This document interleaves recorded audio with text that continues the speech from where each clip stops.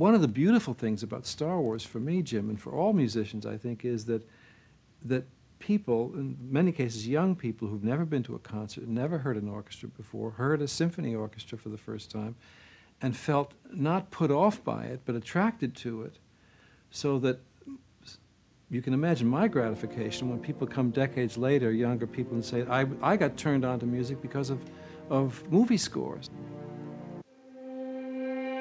We interrupt this program to bring you a special report. This is Cheap Seat Reviews. Yeah, I mean, those three defined my childhood. Last time I'm going to do this, I promise. Okay, I don't promise. But Just don't tell them that that's a strange variation of the Emperor's theme. hello and welcome to Cheap Seat Reviews, the podcast that explores the Hollywood film industry for the greater good.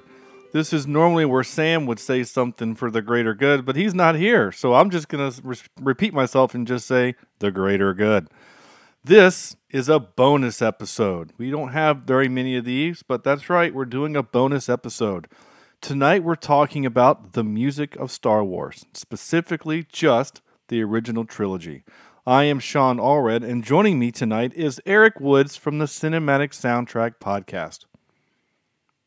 Good evening. How are you? I said that wrong. Last time. Cinematic Sound Radio Podcast. Cinematic Sound Radio Podcast. I even took a second before hitting record to make sure I wrote down the right thing. And it's all right. No problem. I think you spelled my name right, which is good. So. Yeah, Eric with a K. Yeah, that's right. That part we got right. Well, we're off to a good start. All right. So, Eric, great start, huh? Thanks for joining me again. This is it's my pleasure. We're talking Star Wars music. I'm excited. Yeah, absolutely. Heck yeah. I had to look back and see what we had you on before. So we had you back on about 11 weeks ago for Terminator 2. That's right. And yeah, that was fun. That was a fun episode, and I got a lot of good feedback from that episode. So that's great. Yeah. That's awesome. Well, I guess a lot is relative. For us, any feedback is considered a lot. But you're right. Any feedback is good. Yeah. At least somebody's listening. That's true. And there were several people that said, "I'm so glad you talked about the helicopter stunt." So great. Yeah. Great. That still blows me away to this day. Oh man, no kidding. It's incredible. Tell my listeners, because I know your listeners know all about you, but mine don't really know a lot about you, Eric. Other than you have a cool podcast called Cinematic Sound Radio Podcast. There we go. See, I'm going to get it right eventually. So tell my people, kind of like my listeners, boy, you can tell that I'm not used to being off script. Just tell my listeners, who you are, where you've been, and how you kind of love what you do and Star Wars in general. I want you to give it a nice big bow on it. It all kind of accumulates into like one singular moment, which is actually Return of the Jedi. It's the first movie I saw in the theaters, and I knew Star Wars music, but I had never heard it before. And I had never seen a Star Wars movie. I saw the Star Wars trilogy backwards. So I saw Jedi, then Empire, then Star Wars. But I can recall being in one of these massive theaters in Toronto. And I think it was a university theater, and I don't think it's open anymore. It's a 2-story theater, big balcony, red seats, huge red, what are they called? Open and close. Curtains? In front of the screen. Just the big curtain or the grand drape or what are they? Yeah. And so, there was a big red drape in front of it. They would open up this massive screen. The funny thing is they sang the national anthem before the movie started, and it was that was the only time that ever happened to me. But then Return of the Jedi turned on, and just absolutely blown away by everything that was coming at me.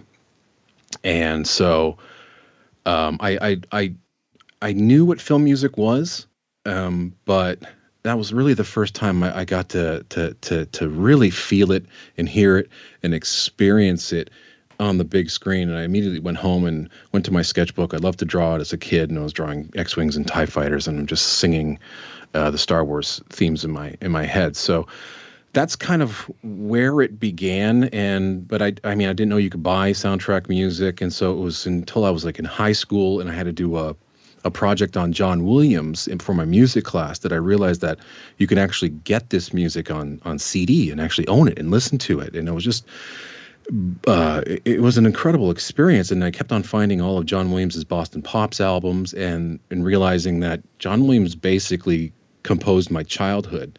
So everything I was listening to, Star Wars, Indiana Jones, Jaws, Close Encounters, I mean, it was all coming alive at that moment. And, in and around that time, that's when I started getting a sizable collection and really falling in love with the genre.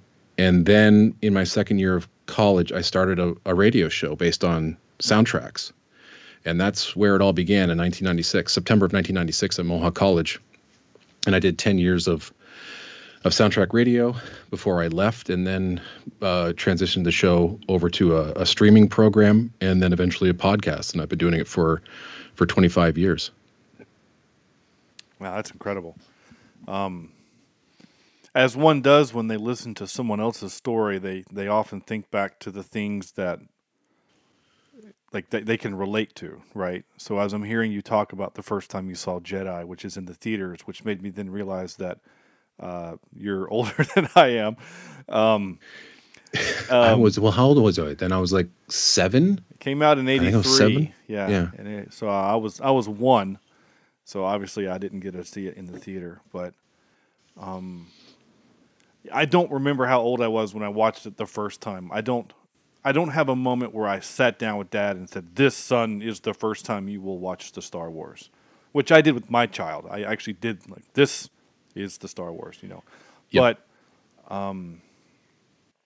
But I do, again, I grew up watching them at 6, 7, 8 years old, and I had them on tapes.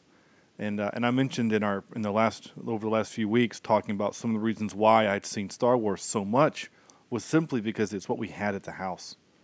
So I listened to these soundtracks, but I listened to them with the movie. And the first soundtrack I ever purchased with my own money was actually the soundtrack to Twister. Excellent.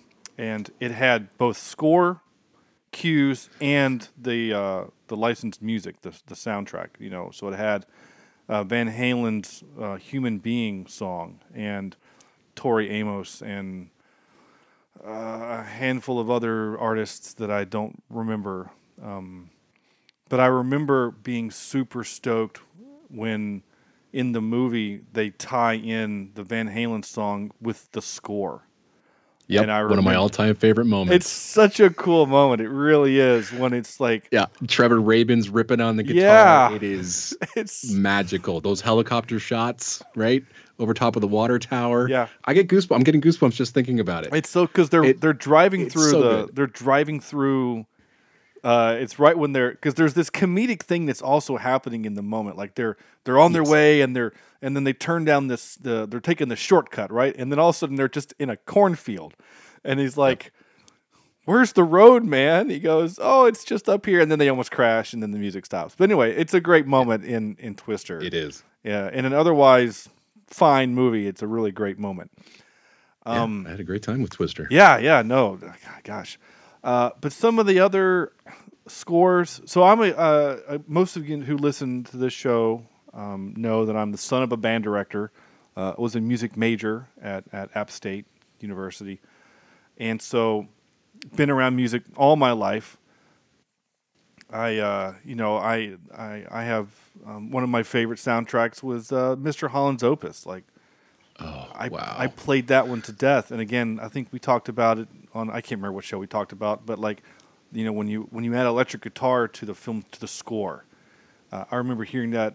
I think the first time I heard it was in Mr. Holland's Opus, thinking, "Oh my gosh, you can do that!" Like, that was so cool. So, yeah, it's this really interesting thing. And then for me, it's really interesting. So you talking about, you were getting into it as a kid.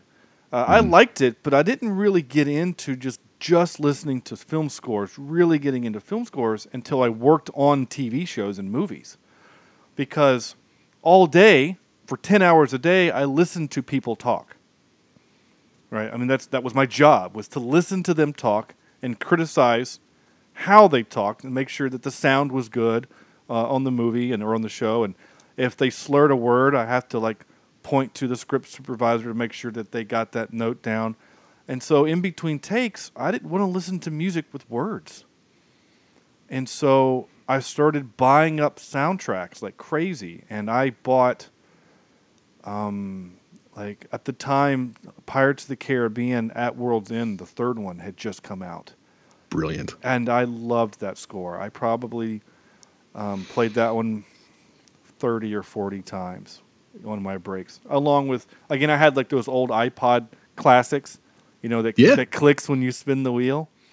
But it had I think I had a 30 gig one or a 32 gig one or something. So I had and again, that was back when you had to buy it, right? Like iTunes now, I pay them what, $4 a month or something, and I can just have whatever I want. But I paid a lot of money so I can have music to listen to, so I wouldn't have to listen to people talk. So that's kind of my background with that. So, yeah. Yeah, I wish, but it's interesting.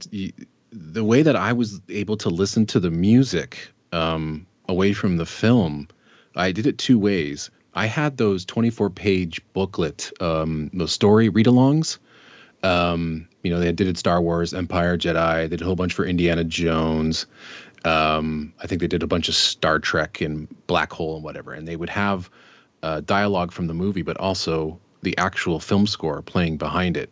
And so I would play those to death just to listen to whatever the score was that I was listening to. The other way I was able to listen to music, again, without purchasing it, and a lot of film score fans did this, was grab a tape recorder and put it up against the television and just record the movie, or mostly the end credits where you had no dialogue, no sound effects, and hopefully there was an end credit suite and you can listen to the music on its own, and you would hope that no one in the room is going to cough or sneeze or make a noise in the room they're recording. And so that's the way that I generated my first collection of soundtrack music. But as I said, it was that day in the library where I found all of the Boston Pops recordings with all of Williams's music. That was a magical, magical day. And, I started my radio show with 75 albums that I purchased myself. And I thought that was enough to do a 3-hour radio program. And I soon found out that I was running out of CDs rather quickly. But over the years, the collection's just ballooned to over 6,000, and that's because of the record labels who always want to have music played on the show. So, I could not have kept all these albums behind me or even purchased them on my own if it wasn't for, the support that I had for the program, because this hobby would be really, really, really expensive. But, I just can't believe some of the albums that I do. I'm going to show this to you, and I know your audience won't be able to see it, but this is my holy grail album. And this I remember finding, I was in college, and this is the Arista 4 CD set of the Star Wars trilogy. And I never owned the LP, the CDs, or the cassettes, and this is the first time I ever bought Star Wars music. And it had all the scores, but with previously unreleased material, over 4 discs, great booklet, great package. And it came out in 1993. I picked mine up, I think, in 1997. Cost me $80, and I spent weeks with that album. And it still remains like one of the greatest things I ever purchased. And just to get a chance to hear Star Wars finally on my own stereo, away from the sound effects and the dialogue, was one of the most magical moments of my entire life. That's a real significant moment in my kind of soundtrack listening. That's really cool. That's super, super interesting. Hearing you say that, it reminded me of a thing, and then we're going to talk about the music itself here in just a second. But one of those moments for me was actually not that long ago, when I was able to purchase tickets for myself and my dad. So my dad he was a band director for 30 years, and he's one of the reasons why I loved Star Wars, Star Trek. sci-fi in general, music. He was a lot of that big influence, and not for any reason other than he would just sit and watch it with me. It was never like, "Hey, watch this because this is cool," or "Oh, here's all the information behind it," or whatever. It was always just like, "Hey, I'm gonna watch Star Wars. You want to watch it with me?" It was always just kind of this really kind of sweet, chill moment with Dad. And the first time he took me to the theater was to see Star Trek Generations. And so it's a bad movie, and I know it's a bad movie, but I hold a special place for it in my heart because of what it is in relationship to my dad. So, but I was able to buy tickets to go do the Star Trek experience where they have the orchestra play, and then they have scenes from the movie on a big screen. And it was a really lovely experience, and it's really, really well directed, as in the show itself, not just like conducted. I mean, the musicians are great, but like they really want to play on your emotions. So it's not like it's just whole scenes from a movie or from the shows and the movies. It is scenes, but they're picked specifically together so that when they're playing the music, you're getting an overarching theme, right? So like we're going to play the Klingon theme. So you're going to get different battle scenes from whatever. Or we're going to play, the really sweet part when, there's a sad part happening, and you're going to get... I mean, there was a moment when, right before they cut to intermission, Dad and I are both literally wiping our tears off our face because it was all of the sad moments in Trek together in these moments. And I'm just looking at Dad, and he's like, "Don't judge me." I'm like, "I'm crying too, man. It's fine," So it was real special. Yeah, those moments are so sacred. And I'm not sure whether you know about the live in concert series where they play scores to the movies. Yeah. So I got to see Empire Strikes Back with the Toronto Symphony Orchestra. I mean, just listening to one of my all-time favorite scores of all time played live in complete form was magical. But I got to take my son to go see it with me. I mean, he likes the movies.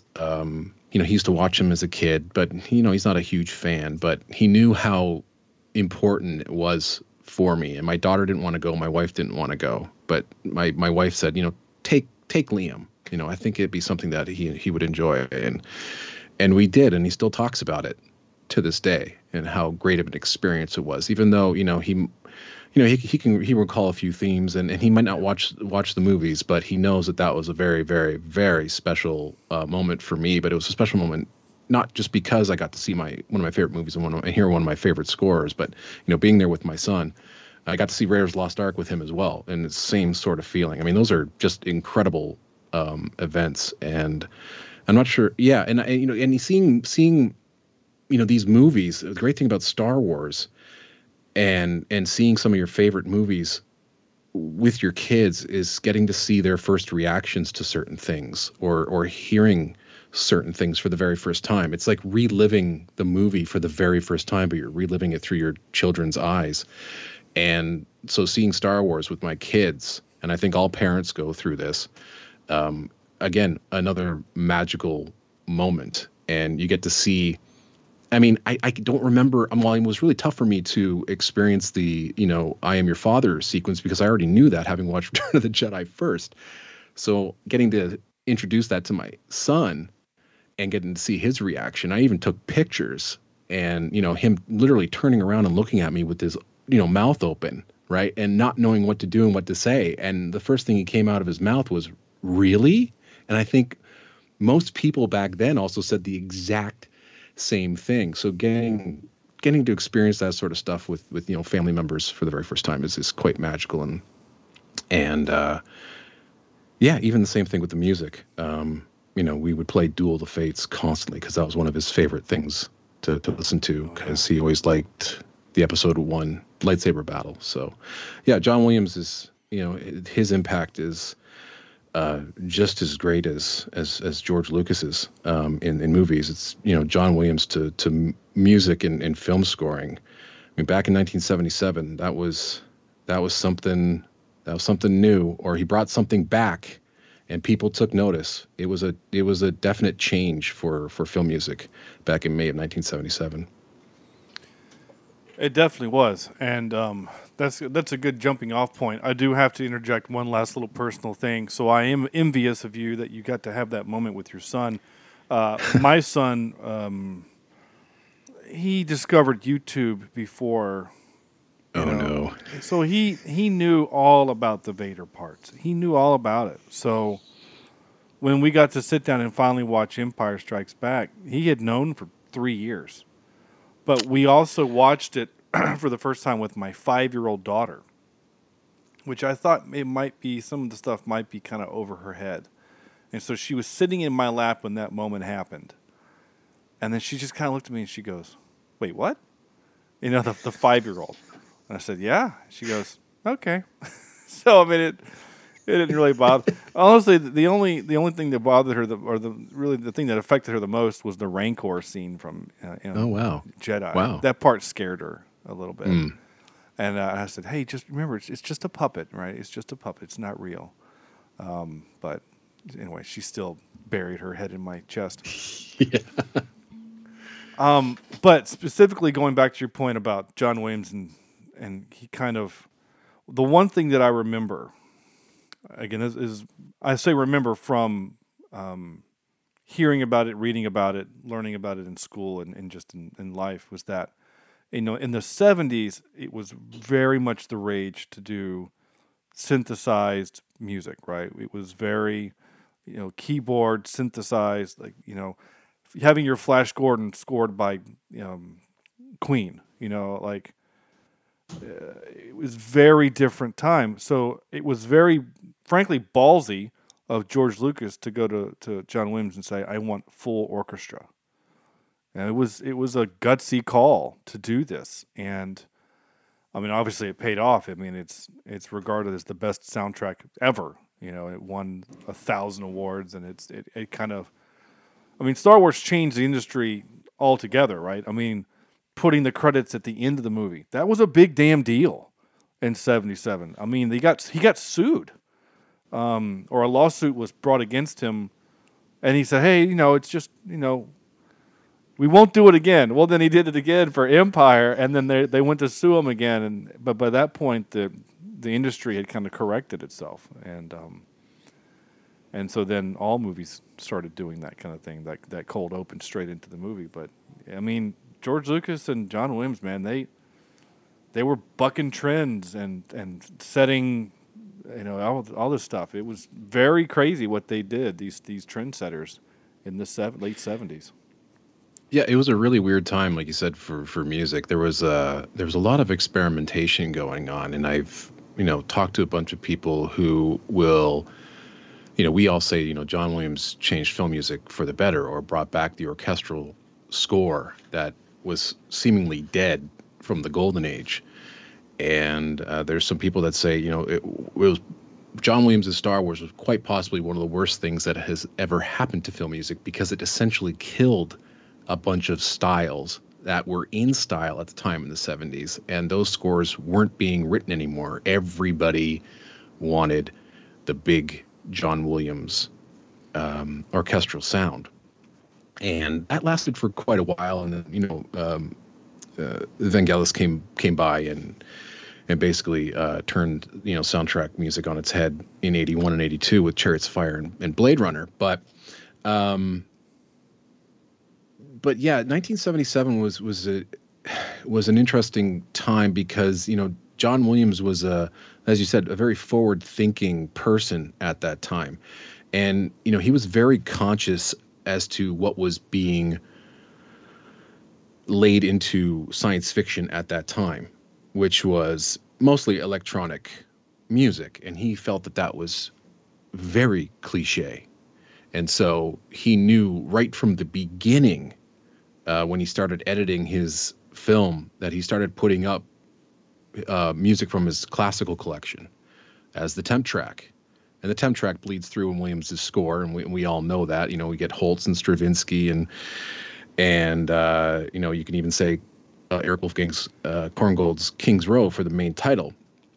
But that's where he was going with it. He was bucking the trend. He wanted to do something completely different. However, from reading through the J.W. Rinsler Making of Star Wars book, George Lucas did, for a brief moment, want to create a score that was a mix of country and Western music with a full orchestra, which is kind of neat. It's sort of what they're doing on The Mandalorian, because they've made Mandalorian into a Western, and you have those kind of Western tropes in that score by Ludwig Göransson. So that was thought about back in 1975, 76, when Lucas was compiling the temp track or thinking about the music. But it was really the meeting with Steven Spielberg that solidified, John Williams being hired, because Spielberg recommended him for when he was working with him on Jaws, and George Lucas liked the score to Jaws, so they said, "Yeah, John Williams is your man," and that's how John Williams got involved with Star Wars. Wow, I just, the idea that he killed a genre of music from that time is an interesting kind of thing to think about, because now again, I'm a kid of the 90s. I was born in 82, but the 90s is where I kind of, grew up, so to speak, and I have an appreciation for music of the 70s and 80s, but I look back and listen back to some of that stuff back then. It's kind of bad in my opinion, and maybe bad's the wrong word, but it's just different, and it doesn't kind of jive with what I like. So personally, just me talking, I'm kind of glad he killed some of that other stuff. But I do like Vangelis's there, again, like you said, Chariots of Fire, and I love what they did with Blade Runner, and I also really like that the idea of doing synth pop is the wrong word, but like that kind of synth orchestra. I mean, you look at like what Daft Punk did for Tron Legacy. Say what you want about that movie. The music is really, really good for that movie, and there's been other examples of it. And I know we're getting. I know it's not new to have film scores be not conducted, but like composed by pop stars. I mean, guys, Junkie XL is really hot right now, but I mean, even back in the day, you still had Queen doing stuff. I mean, Queen did the actual. Well, they did the songs for Highlander. I recently recently watched Highlander for another podcast, and which it was funny. I didn't know. I thought, because I was told that Queen did the soundtrack for Highlander, so I thought Queen wrote the score to Highlander, which he did not, or they did not. Right. So I'm listening to the music, and there's a couple of moments where I go, man, Did Michael Kamen rip off this movie for Prince of Thieves? Because this sounds just like Prince of Thieves. And then I get on IMDb while we're recording, and I'm like, holy crap, Michael Kamen did the score for Highlander. So he probably thought, in 92 when he did Prince of Thieves, no one saw Highlander, so I could borrow from myself, so it's fine. Oh, yeah, I mean, he definitely has a distinct style, for sure. I mean, you listen to, like I said, you can even listen to Mr. Holland's Opus, and you could find, Mr. Holland's Opus in Band of Brothers. You can find Lethal Weapon in Edge of Darkness. You can find Robin Hood in one of his last scores, Back to Gaia. I think that's the name of the film. He definitely had a very, very distinct style. He was really one of the best. I mean, he was an incredible rock and roller who had this gift for the symphony orchestra, and he can write a tune and orchestrate the hell out of a symphony orchestra. The guy was incredible, and unfortunately left us way too soon. But yeah, he was great. And another guy I point to, because again, these guys, these giants in this industry, your John Williams, your James Horners. I always kind of think of John Williams, James Horner, and Jerry Goldsmith as kind of being equals of their time, and I'm not saying that Goldsmith or Horner are as good as Williams, but I think they have produced music that is as good as Williams. Is that fair to say? Oh yeah, that's my trifecta. That's my holy trinity of composers. That's who I grew up with. Those Right. are the three that I grew up with and grew up with. They introduced me to film music. Those three, and then everything just went off of them, and to finding guys like James Newton Howard and Danny Elfman and Alan Silvestri, Sure. and whatnot. But yeah, back in the well, I mean, Goldsmith was already writing stuff in the 50s and 60s and 70s. He's one of those innovators in the 70s that was doing some weird and wacky stuff, and John Williams could have easily, killed his career. But yeah, James Horner came off of Goldsmith and Williams. So love those three. They're fantastic. Yeah, I mean, those three defined my childhood because, again, Goldsmith created Star Trek, right? I mean, I know Alexander Courage wrote the theme, but, I have the way wrong name. Gene Roddenberry. I almost said Gene Hackman, and then I almost said somebody else. I almost said Jerry Roddenberry. There we go. So Gene Roddenberry wanted Goldsmith to compose the theme, and Goldsmith says I can't, but here's my guy Alexander Courage, and so the two of them collaborated to create that theme for Star Trek, so that when it was time to do the motion picture, the natural choice was Goldsmith, and the theme that he wrote for the motion picture would eventually become the theme for The Next Generation. And then he would go on to do Voyager and Star Trek 5 and 7 and 8 and 9. I mean, I know he's not like John Williams has done all of the original 9. Of course, Michael Giacchino did Rogue One, and the other John Powell on Solo. John Powell did Solo, and I love John Powell. He's one of my like the new guys on the block. Him, I love John Powell. Probably a little more. I think he's the best composer working today. He's even more so than John Williams. I think Powell's the guy. Yeah, I do too. He's perfect. Yeah, and I love, and again, and I think Hans Zimmer. Zimmer is kind of like that bridge between your Williams, generation and like your John Powell, Giacchino guys. But like Zimmer's like the middle there, and Zimmer's still great. But I mean, I still get fired up whenever I hear How to Train Your Dragon. It's just he should have won that Oscar. I agree completely. I still have this fight. Yep, I agree. Anyway, not my point. My point is that yes, those titles. We were also kind of talking about how they kind of borrow from each other, which I think is okay. I really do, because there are times when I'll be watching, especially an older movie, a Williams movie. Like for example, we did for the podcast The Adventures of Tintin, which is a Spielberg-directed Williams a joint.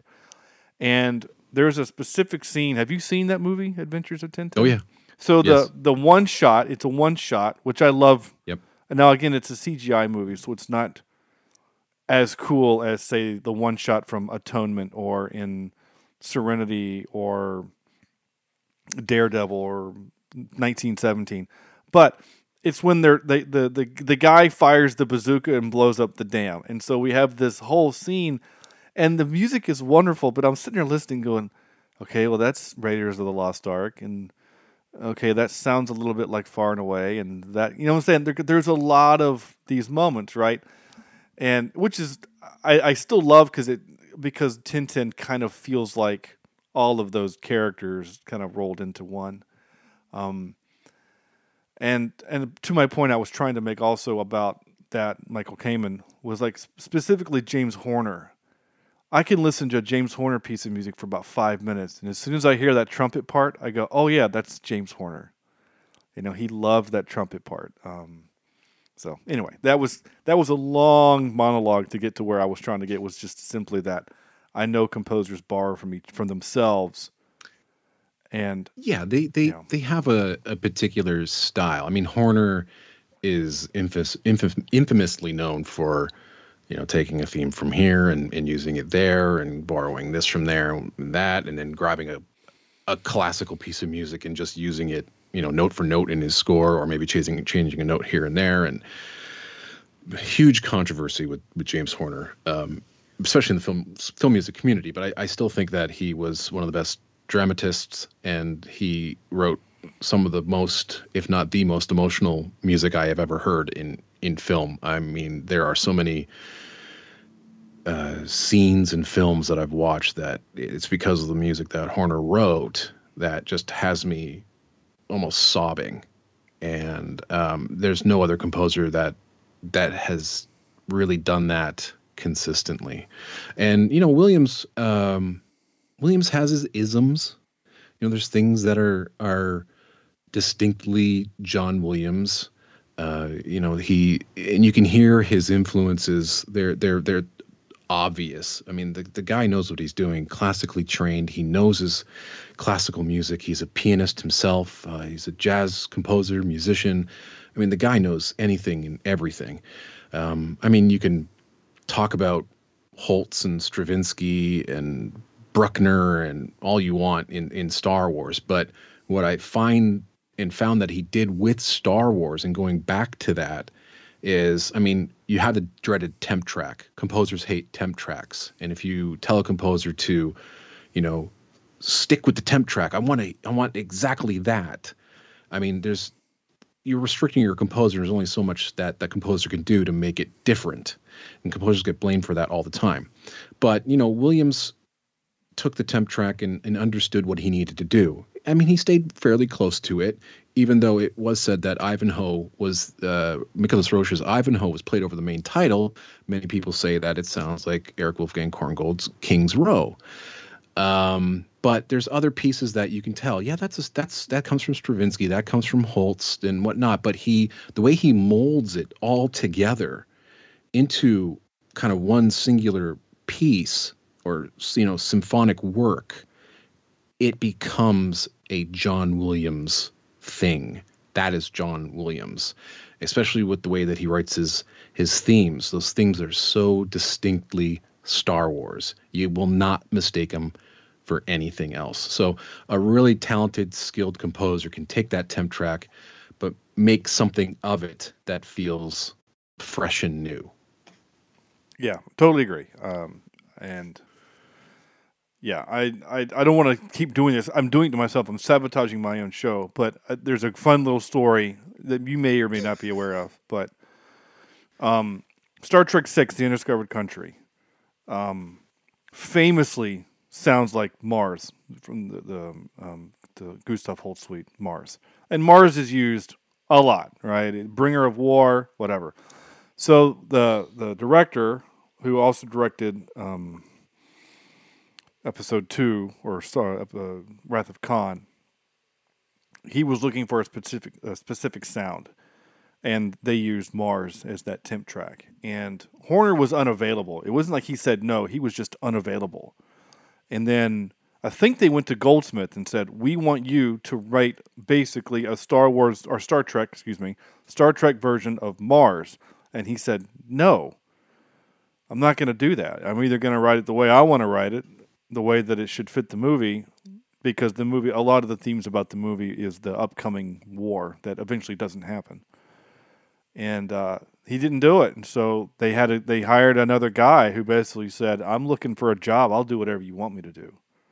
So, yeah. Yeah, Eidelman wrote a demo based on those notes. He's like, this is what we want. This is what we need. This is what the main title is like. And so Cliff Eidelman wrote about a 2.5, 3 minute demo piece. That is essentially what you hear over the main title of the film now. But yeah, I mean, Nicholas Meyer has wanted to use Holtz's The Planets. I think he wanted it on Star Trek 2 and then tried again on Star Trek 6. It's just so expensive to license. It's almost impossible.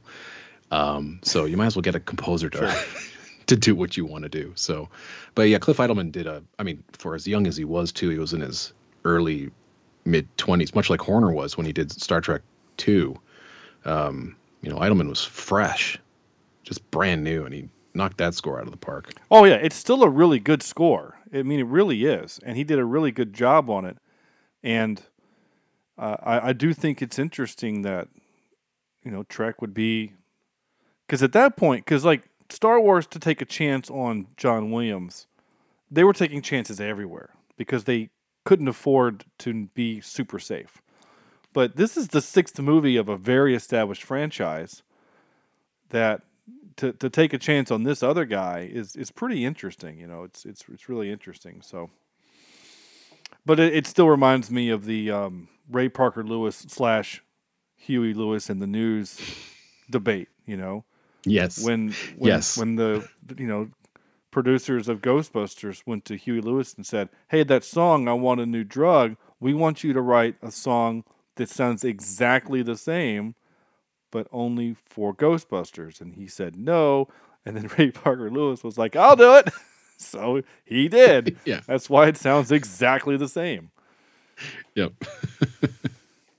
Yeah, and it's there's composers that have been taken to court for various different reasons. Oh gosh, yeah. Famously James Horner got in trouble with the Nita Rota estate for Honey, I Shrunk the Kids. I think Hans Zimmer got in trouble with the Holtz estate for Gladiator. I'm pretty sure Williams might have gotten sued at some point for something that he ripped off somewhere. It happens. Yeah. It just happens. But like I said, it is mostly due to the directors who get stuck with the temp track, because it really is the only aspect of the movie that is really out of their control. They cannot write the music themselves. And on top of that, directors have Unless a you're really, James- really unless you're, hard time talking musically to a composer.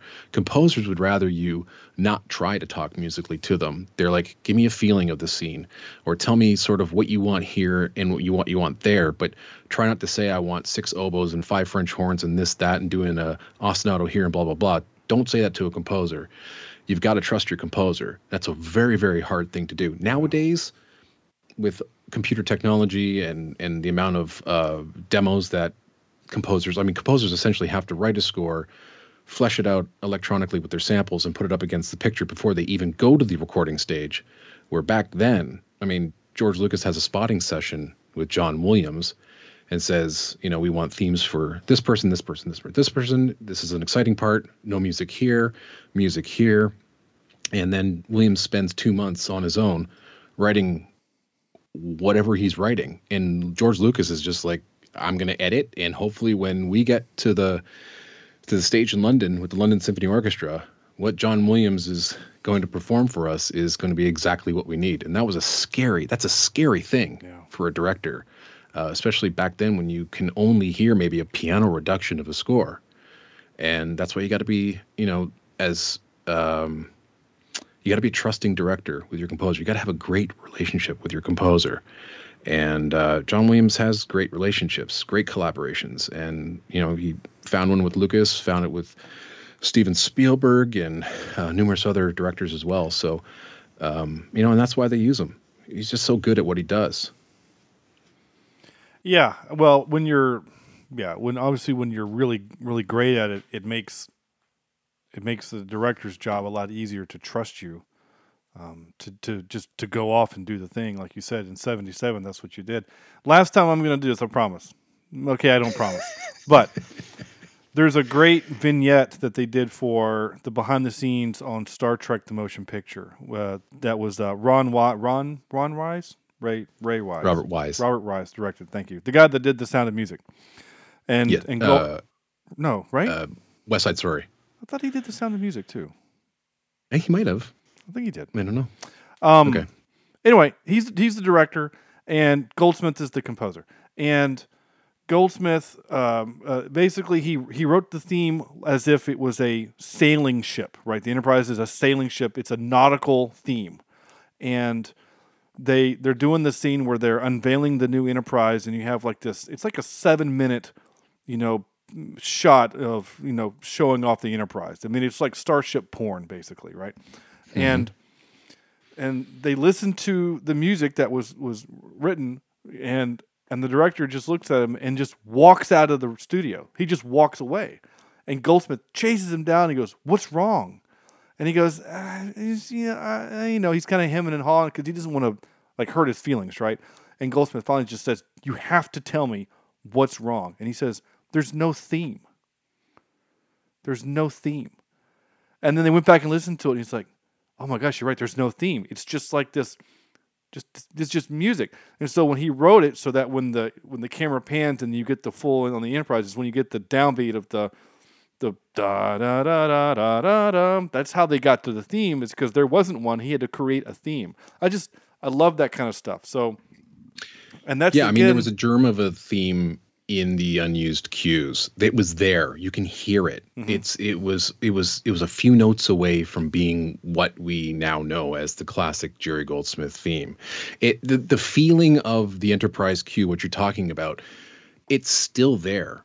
But you're right. It's just the actual melody just wasn't developed enough. And Goldsmith didn't have one at the time. He just didn't. It was really one of the toughest things that he had to do. But then eventually he went back, and I think there was about 7 cues that he had to completely re-record, because then he finally had that theme, and that's when the score came alive. And I mean, even John Williams would tell you that when writing, the themes for Star Wars, you never know when inspiration's gonna hit. And there are times where he says that he could be sitting at a piano just noodling away, and it would take him 2 weeks to find a theme. Or there are times where, and I'm thinking it was the Raiders March, where that theme just came off really easy for him, and then just developed everything around that. And I mean, thematic music also came very easily for someone like James Horner, who we were talking about earlier. But Williams would be one of the first to admit that as much as, all the classics themes that he wrote just for this series, just for these first 3 movies, I mean, just think about all the melodies they had to come up with. And some of them are just all-time classics. I mean, he could be working at these and trying to find the right note, the right orchestration, anything, and it could take him weeks. Whereas something like, I mean, who knows how long it took him to come up with the Imperial March? That could have been a day. It could have been 2 weeks. But eventually it hits these guys. And the other thing is the amount of pressure that these composers are under. From what I was reading, Williams really had about 2 months to basically spot the movie and then write his score. I mean, that's not a lot of time. I mean, 8 weeks, I mean, it seems to be normal for movie composers. But I mean, when composers are just writing on their own with symphonies, they've got months and months and months to develop a full piece of music. But these guys have got to be inspired now, right away. Time is money, and it better be good, or else you're going to be replaced. So I don't envy composers and the amount of work that they have to do in order to just be inspired immediately. I can't imagine how Williams came up with all these themes. It is just one of the greatest accomplishments in not only film score history, but in film history, I think. well, and a thing that's very specific to this, because I was watching kind of in preparation for this, for tonight, I was watching some other interviews with John Williams, and the fact that, Empire Strikes Back, I think that's what it was, Empire Strikes Back, or maybe, the interview was in preparation for The Phantom Menace.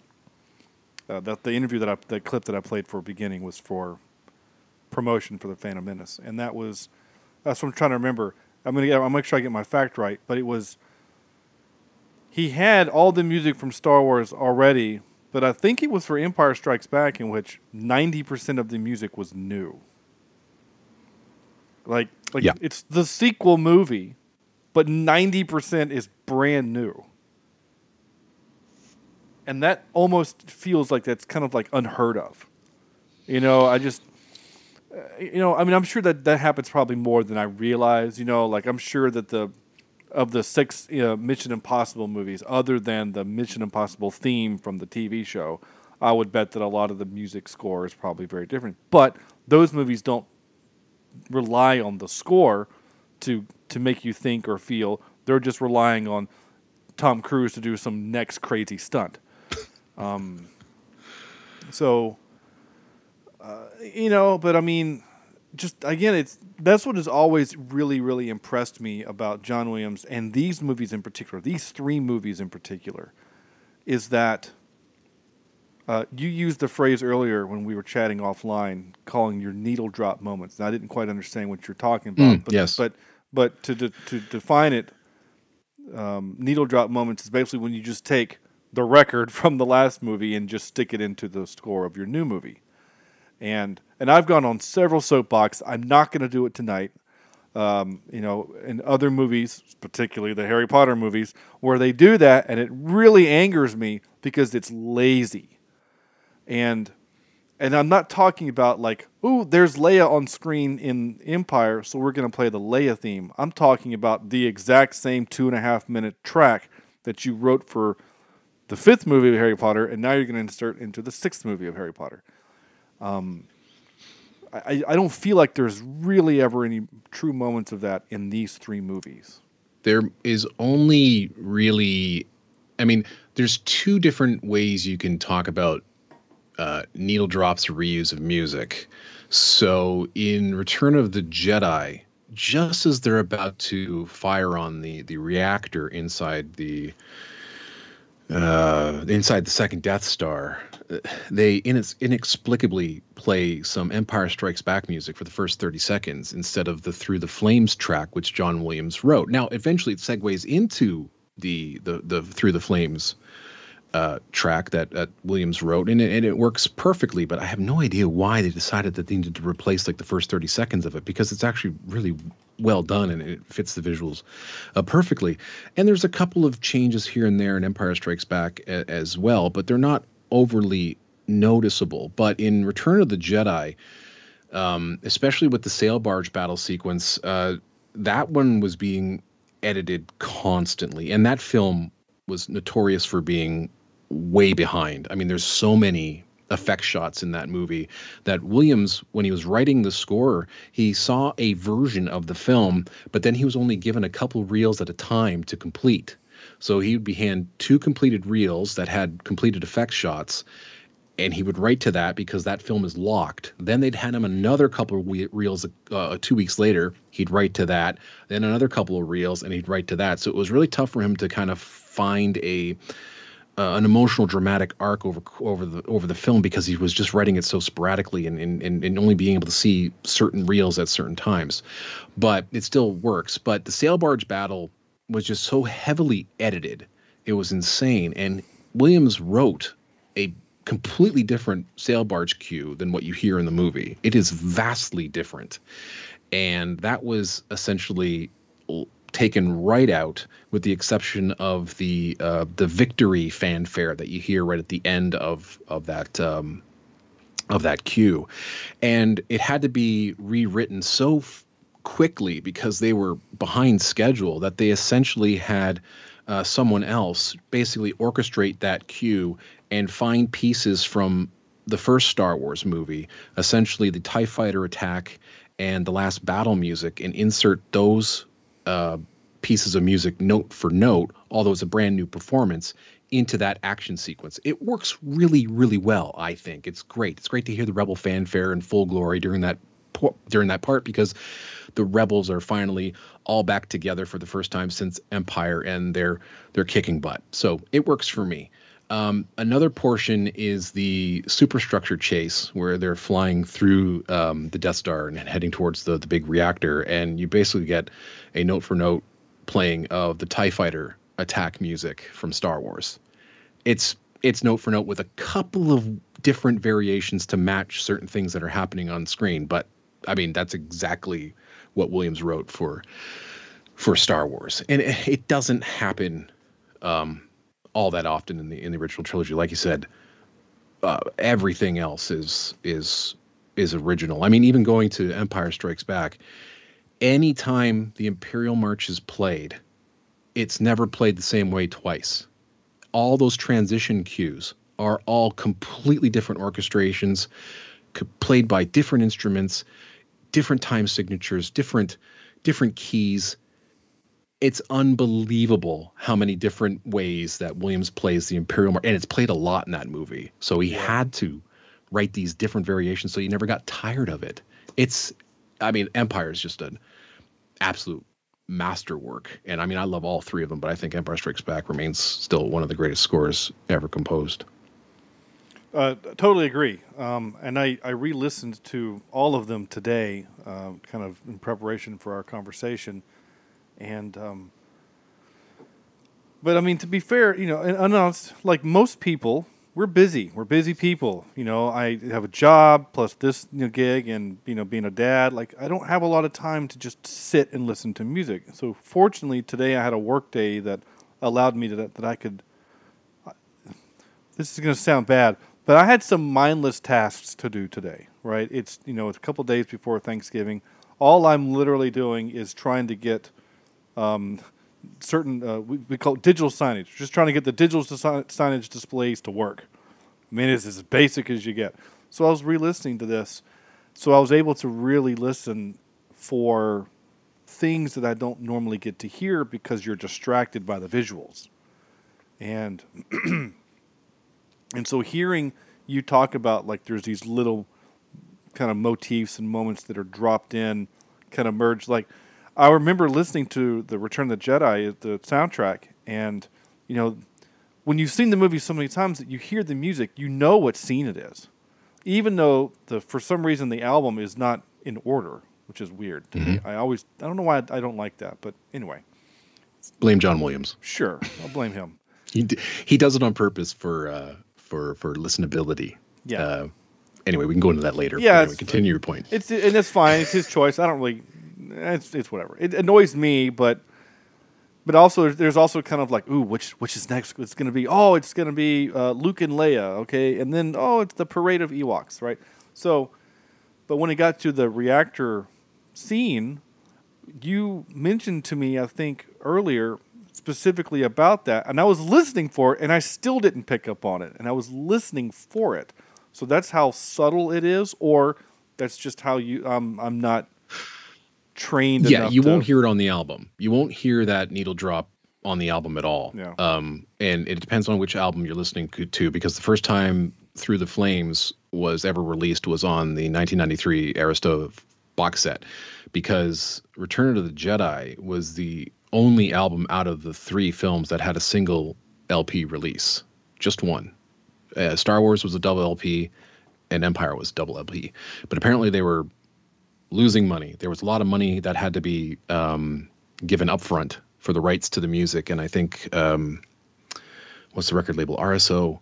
They didn't want to pay that much for Jedi. And so that's why it was a 1-disc release. So that's why a lot of music from Return of the Jedi was missing off that album. Yeah, and so you didn't get it until 1993. And then subsequently you got it on the special edition releases that came out in 1997. So that track, so I don't know which one you were listening to, but you can, but the needle drops or any edits that you hear in the film will not be on the soundtrack. Okay. Yeah, I was listening to the 83 one. I wanted to listen to as early as one that I felt like was supposed to be the original. Yeah, so that's the LP. So that one is a lot of concert suites. So I'm not sure if you know, but Williams wrote, and still does to this day, he'll write alternate versions of tracks, or he will create concert suites of his themes. So the Jabba the Hutt music you hear on the album, actually I don't even think that's on the album. The Jabba the Hutt theme, or let's say even the Parade of Ewoks, or Luke and Leia, those are all concert suites. Those are, you will not hear those as played on the album in the movie. And he does that with Empire, like Imperial March, Yoda's theme. They're all concert suites. Even Princess Leia's theme on Star Wars is a brand new recording that was not used in the film. And he does that quite often with his films. So I mean, he's just the way he developed themes and creates these little concert pieces within 5 minutes it's just incredible. But yeah, like Jedi's a tough one to get through because it's just full of concert suites, source music, and a lot of the music that you wanted to hear is not there. And I think it's only like a 40-minute release or something like that. Yeah, it's 11 songs, 45 minutes. Oh, that's brutal. That's brutal. And the first time you got to hear the complete score, again, was in 1997 on the RCA Victor releases, which still isn't that great.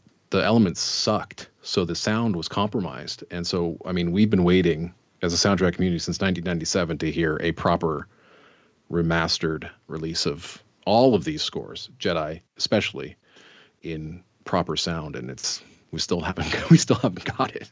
So, I mean, what I listen to usually is the 97 Arista release, which I think expanded the score by, I think it was like 70, 80 minutes or so. So there's tons of unreleased stuff on the 93 release. Interesting. I need to get my hands on that if I can find it. Either like I'm currently. You'd find the box set dirt cheap, I think. I've seen a lot on there, and like I said, when I got this brand new, it was $85. But I'm sure you can find it for cheap. Well, I was looking for like online services, like I'm on Spotify, and the only thing I can find is the remastered Return of the Jedi 1983. And they do that on purpose. They did it on purpose. They don't want anything else out but those albums. Yeah, I get that. Lucasfilm and Disney. Boy. Yeah, I know.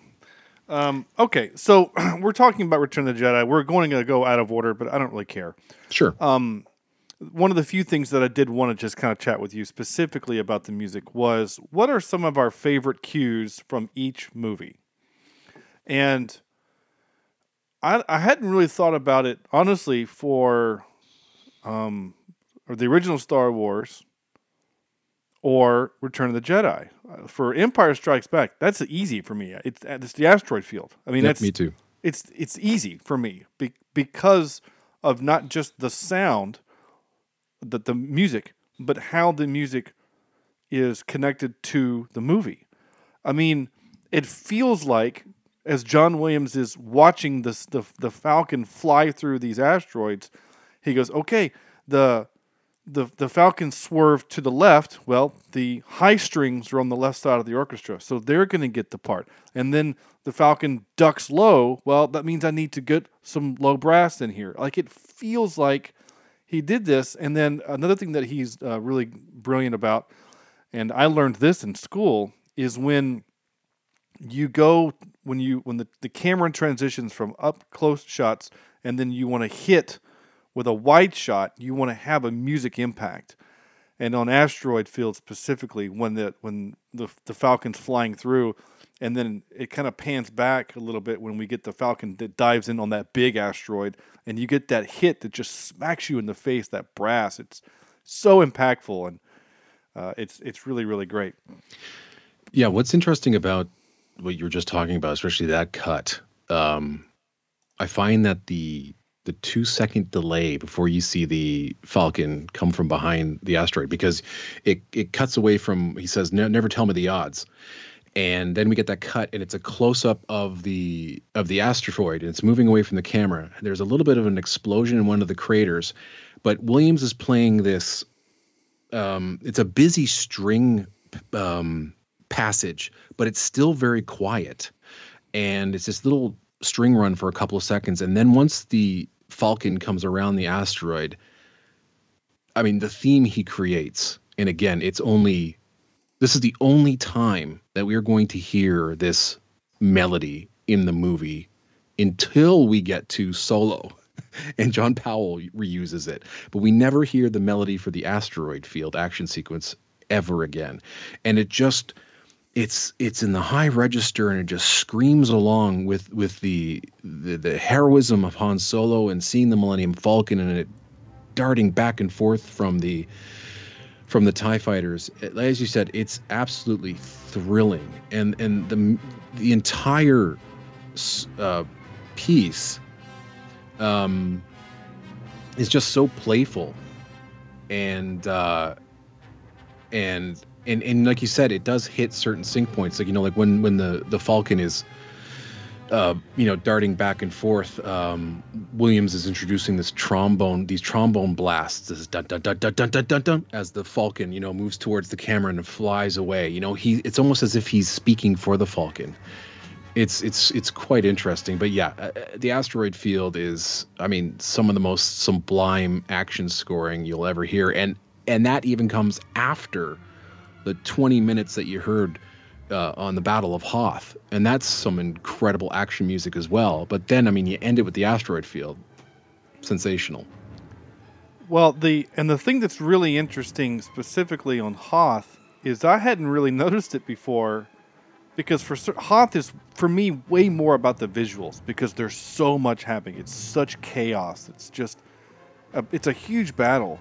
And I never really got to cue in on the music until today, where I was really listening, going, "Oh my gosh, this is great." Whereas the asteroid field, you're really cued in on the music because there's zero dialogue. It's just the Falcon kind of flying around doing this stuff. I mean, like once he gets past the line, "I want to get closer," you don't get any more dialogue for a while, right?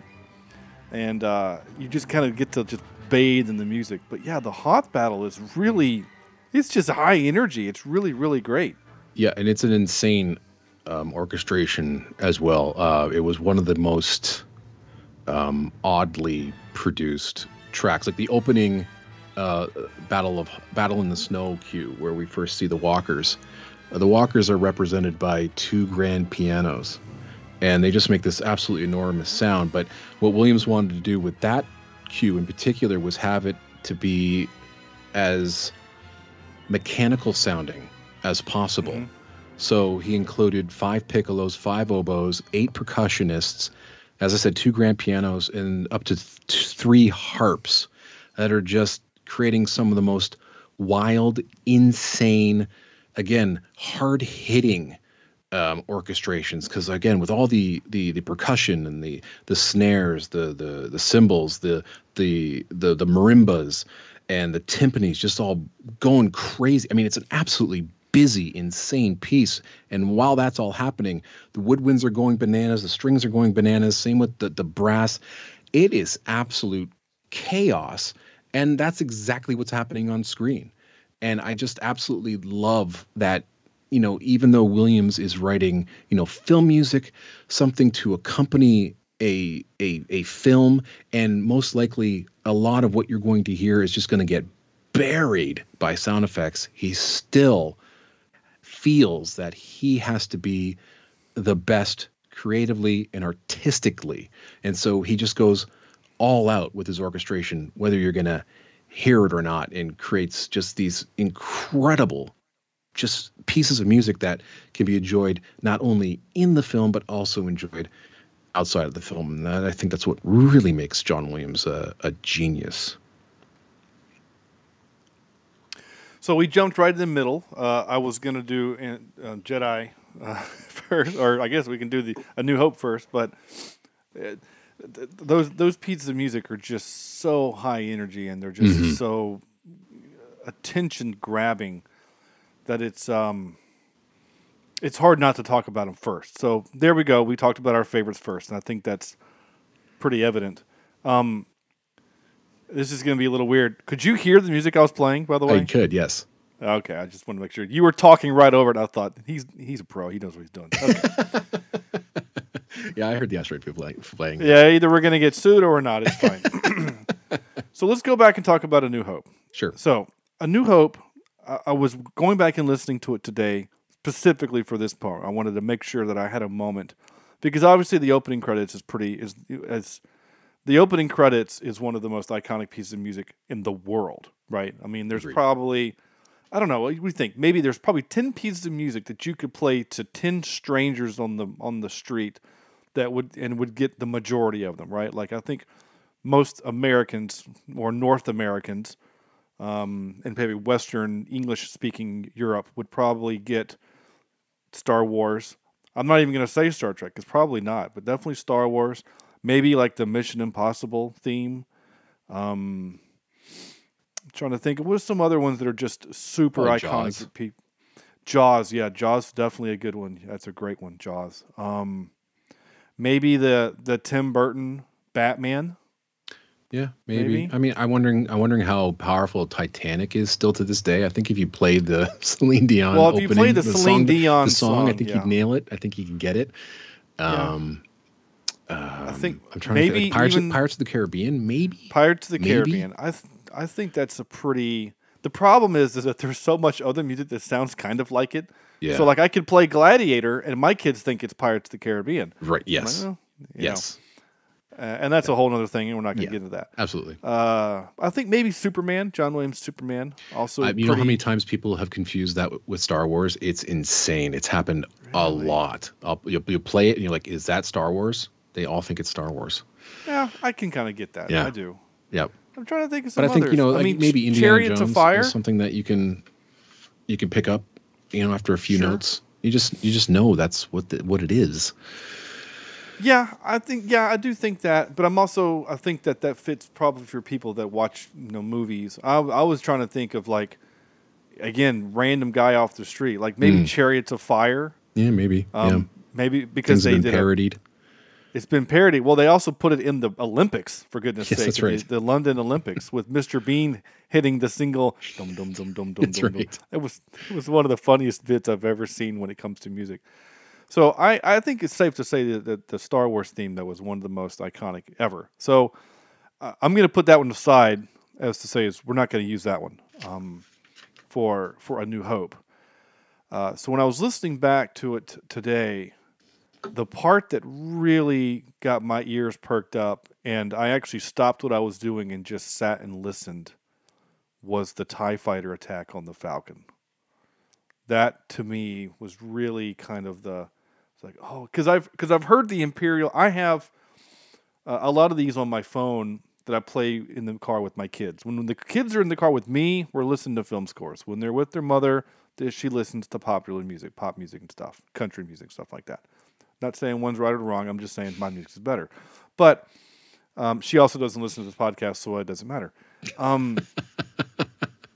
But we listen to film scores, and it's so funny. You're going to love this. So my son, first thing he gets in the car, Daddy can listen to Star Wars. Sure. Nice. So I'll put on Asteroid Field. Actually, his favorite, I'm going to play a little bit, and I know you know this, but I'm going to play a little bit of this for you. It's from, let's see if I don't know if I have it on this computer or not. It's the score from, what's it called? It's not before the finale of Phantom Menace, right? And it's what's it called? Augie's Parade or something like that. Mm-hmm. And I had never noticed it until I hadn't noticed it until recently listening to it with my son. The trumpet part is synthesized because the notes are so high, you couldn't. You know what I'm saying? Like a person can't play that high. Is my point. Right. Let's see if I can cue it up here. Nope. So this is the parade I'm talking about here, right? Yep. And I love this little trumpet part here. This is just such a. I'm going to skip forward here. There we go. Hear that? Yeah, that's not real trumpets. Real trumpets don't sound like that. No. Or they're either processed. I mean, who knows? It could be that. It could be processed. Yeah. They might have played it. They had to play it down an octave, and they processed it. I mean, up an octave. the London Symphony players could get up there. I mean, they're pretty distinct with their trumpet playing. So, yeah. And again, I went to a school of music, and I want to brag a little bit. I have some friends that went there who are professional musicians. Like they play trumpet on video game and film score soundtracks in Norman, Oklahoma, and Florida, and stuff like that.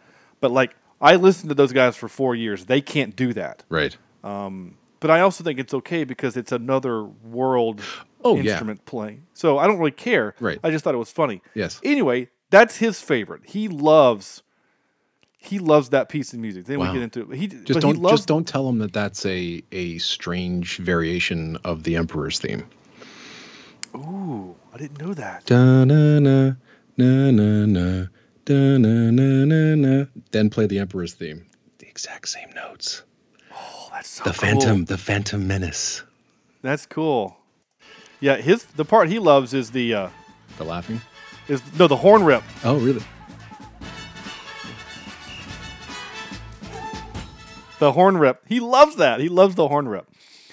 And then my daughter's favorite is every time when she's in the car, if she has control of the radio, which we kind of go back and forth on who gets to pick. This is what she wants to hear. I'm just going to give you a few seconds. I'll get into the theme.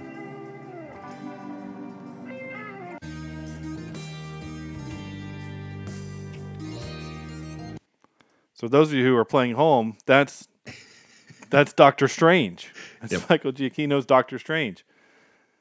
That's her favorite. Wow. I mean, That's a great my piece. 5-year-old wants to listen to Doctor Strange, and she always calls him Doctor Stranges. Can we listen to Doctor Stranges? Sure. Well, it was like my son wanting to watch Phantom Menace. He'd always call it, let's watch Double Lightsabers. He didn't know the name of the movie. That's fair. That's really fair. So, going back to A New Hope, again, this is what happens. You've been on the show before. You know how my brain is weird. Sure. You just, yeah. Yeah, absolutely. It's what I expect. Yeah. So for me, it's the TIE fighter attack. I think for me, that's what it is. What would it be for you? Yeah, with Star Wars, it could easily be the Binary Sunset, but there's a real transition moment, and it has to do with Luke. It's the biggest transition moment in the film, and even with the score, and it's the burning homestead. And I absolutely love the drama that Williams is pouring out onto this scene. And it is, I think, it's the turning point for Luke, where he stops being a whiny, snotty kid and has to grow up. And we're hearing this incredible rendition of the Force theme. But what's also happening is you're hearing in counterpoint the Dies Irae, and it just feels like, and Luke is standing, and we're seeing him from behind with the wind blowing through his clothes, and we see all the smoke, and I feel that I don't think necessarily the Dies Irae at that moment is representing the death of his aunt and uncle.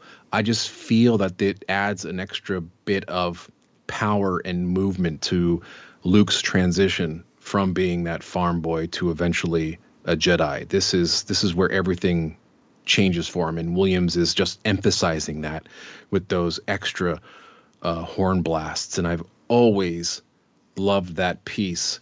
And unfortunately, you're talking about needle drops.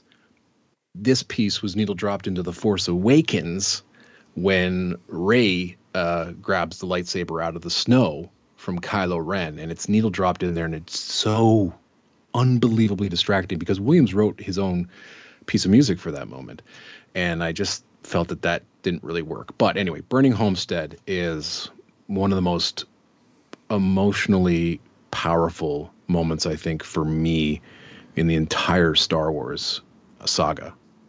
Is that a cue that's specifically called that? Yes. Yeah. On your album, I wouldn't. Oh, what would it be called? That's what I was looking for. I was hoping to play a little bit of it here. I'm trying to. I wouldn't know what that track is called on the LP. The only thing I could think of would be the Imperial Attack, but I would think that'd be the beginning. No, it was. I think I might have the original. I'm looking through the '93 booklet right now, and whether it was. It's not Little People Work, is it? Is there anything called Return Home? Yes. So it's at the end of that, probably. Right. And that transitions into the Death Star motif where they go and interrogate Princess Leia. Really cool transition. Here it is. Yeah. This is it.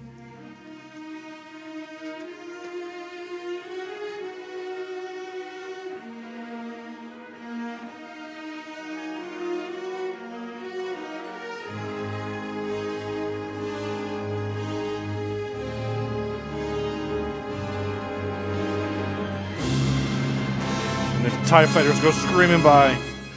So good. It is really good. And it's so funny. I'm glad you pointed out the Dies Irae because, that's a very famous piece of music. And I've even played it. And I'm glad I wasn't the only one that thought that that's what that was. So that's good to kind of get a little bit of confirmation bias a little bit there. Yeah, for me, I'm going to play just a few seconds of it here, but it's just that TIE fighter attack. It's just really high energy, and it's all in the high brass there. It's just great. it just gets me so excited. So there you go. I mean, and the thing about it, and I mentioned, I think earlier on in the program, it just stands on its own as just a piece of music that you can enjoy, and you get a start, a middle, and an end. It just feels complete. It plays through the scenes, but it's hitting specific sync points as well, and that's what masterful composers do. And you're right; it's an incredible just an incredible set piece. I love Williams' set pieces, and he has them all over Star Wars, and that's just one of the best. One of them. All right. Well, let's jump ahead now to, unless there's any other particular cues you want to mention in either A New Hope or, well, we'll just stay here for A New Hope. Well, I mean, one thing I want to mention, and this is something that I think plagues some of the later Star Wars, is that they're just wallpapered with music. And I'm not saying that Star Wars does not have a lot of music, but what I found very interesting, and I noticed this, a few years back, but as you watch the final battle, I mean, it starts off with a whole bunch of great action music and set up as they're going into the trenches. But then there's a point where the music just stops and doesn't play for about 5 minutes. There's still action going on, but the music doesn't return until Biggs dies.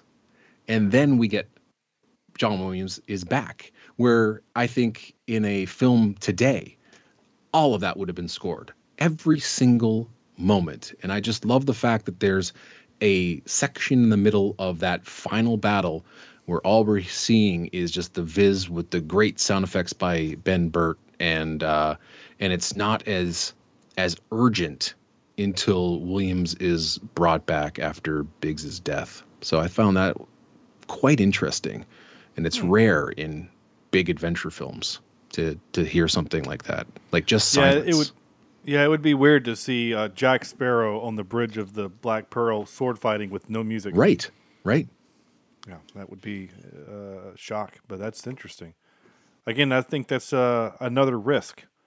And it's so weird. You said that, and I had to think back in my brain, and I'm reliving the scene going, yeah, you're right. There's a scene where Luke is just like lighting up the Death Star with his laser blasts, and there's no music.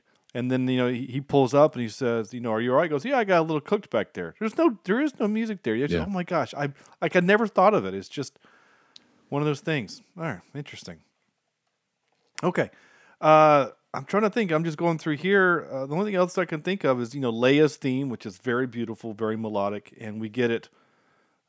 It feels like all the time, right? I mean, don't we even get a hint of it? Don't we in Revenge of the Sith? Don't we get a hint of it towards the end? It's in Revenge of the Sith. Yeah, when you see her as a baby, we get a little bit of her theme is played.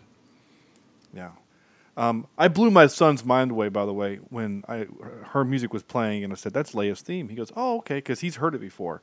So then we've also started watching Harry Potter. We've watched the first 2 movies. He's read the first 3 books, and so when the theme comes in, I said, "Do you know what that theme is called?" He goes, "That's Harry Potter's theme." I said, "No, it's Hedwig's theme." He goes, "He wrote the theme after the owl?" I said, "Yes." Yeah. And like that, just my son is just having a hard time with that. Like I could hear the gears grinding in his head, going, "Why would he write the music after the owl?" Yeah, it's true. And Harry has his own theme, which then changes in the 3rd movie. Yeah. Well, the 3rd movie is my favorite movie, and it's also my favorite of the John Williams 3, because he only did the 3. Far. But it's so good. The Buckbeak flight music. The Buckbeak flight is brilliant, and I love the jazz bit when they're on the bus. Yeah, the night bus is amazing.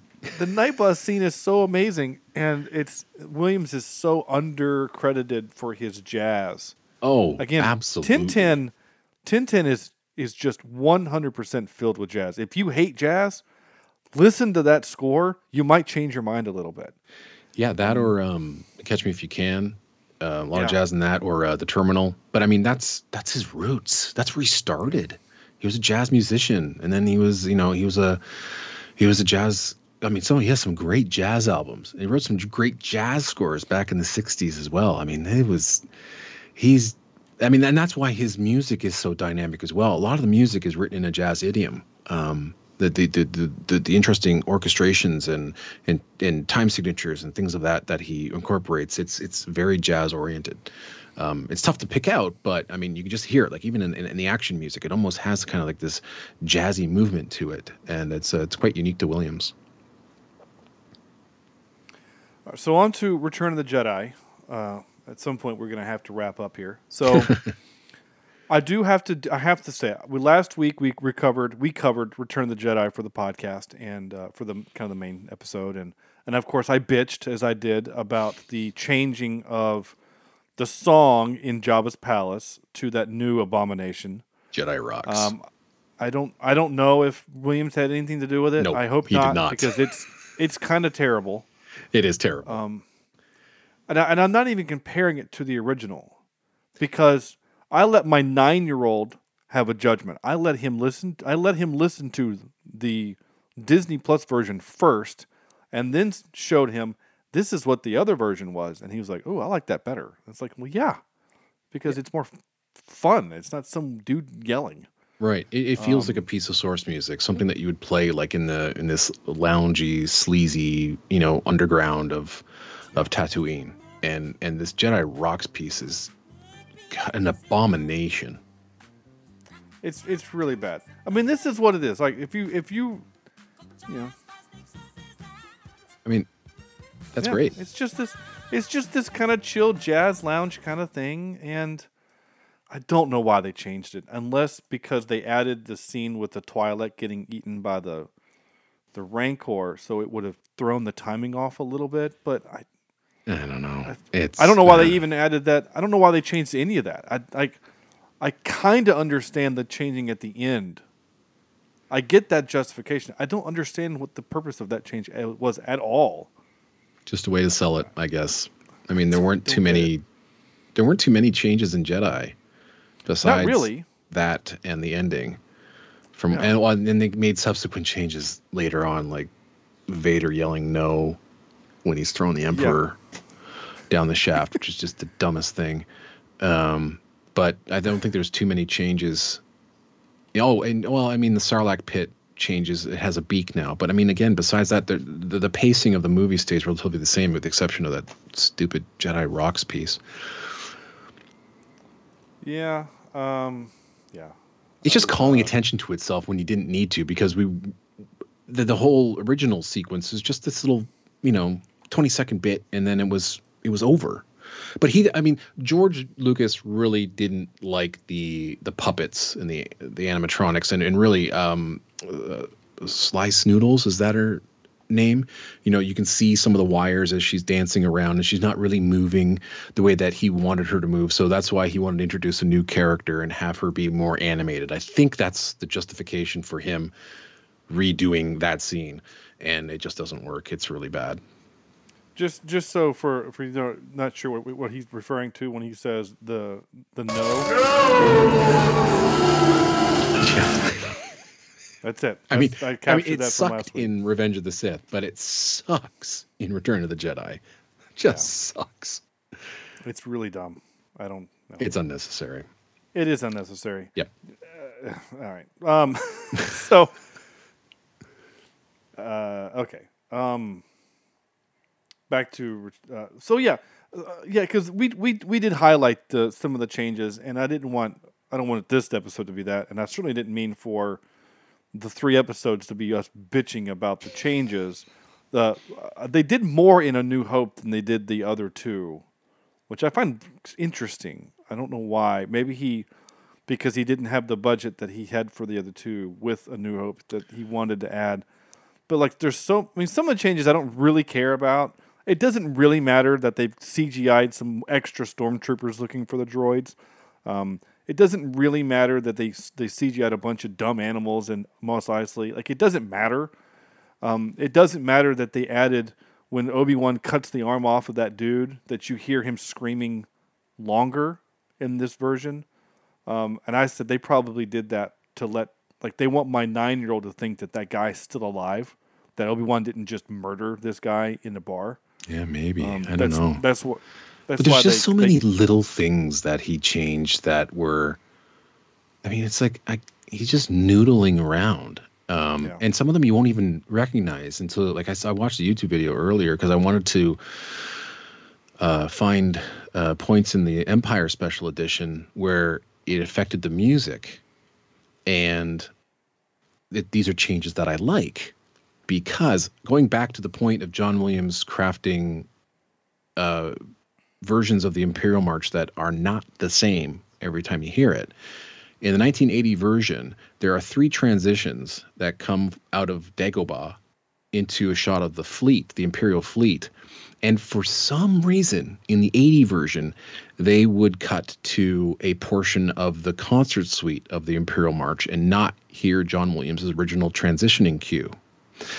But when they did the special edition, they actually changed that. They took those 3 pieces out and they laid over top what John Williams had originally wrote for those. So, I mean, there are some good things about the special editions. That's the minor little thing that I like because it has to do with the music. But then there's another portion, and you're talking about the little changes that might not mean anything.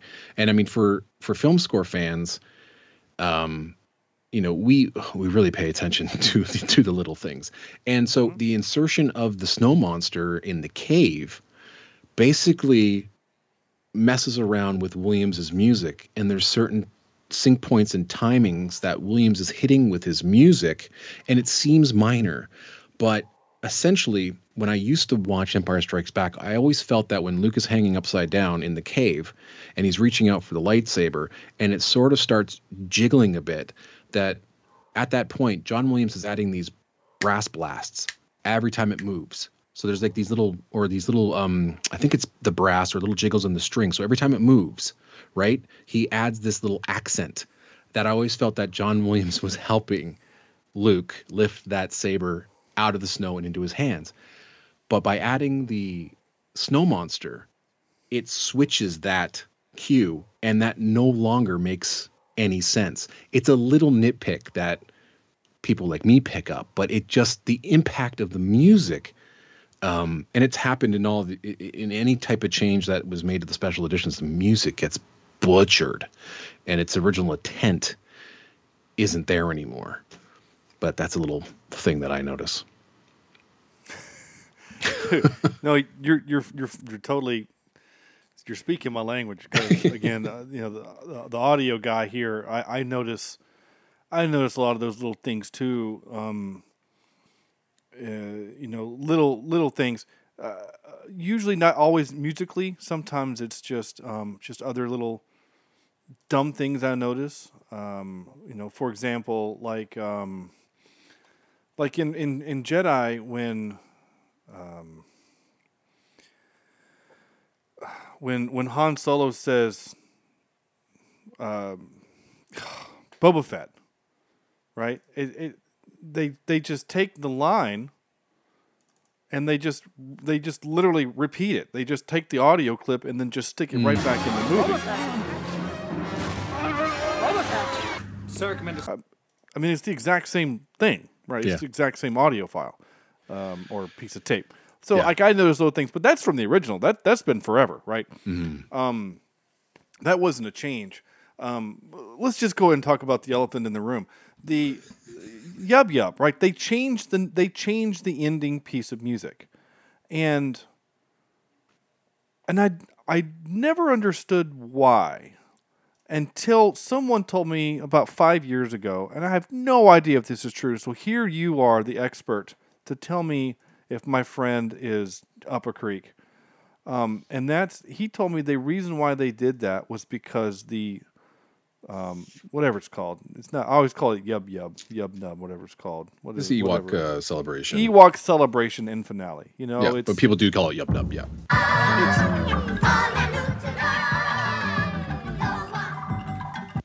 It's that, right?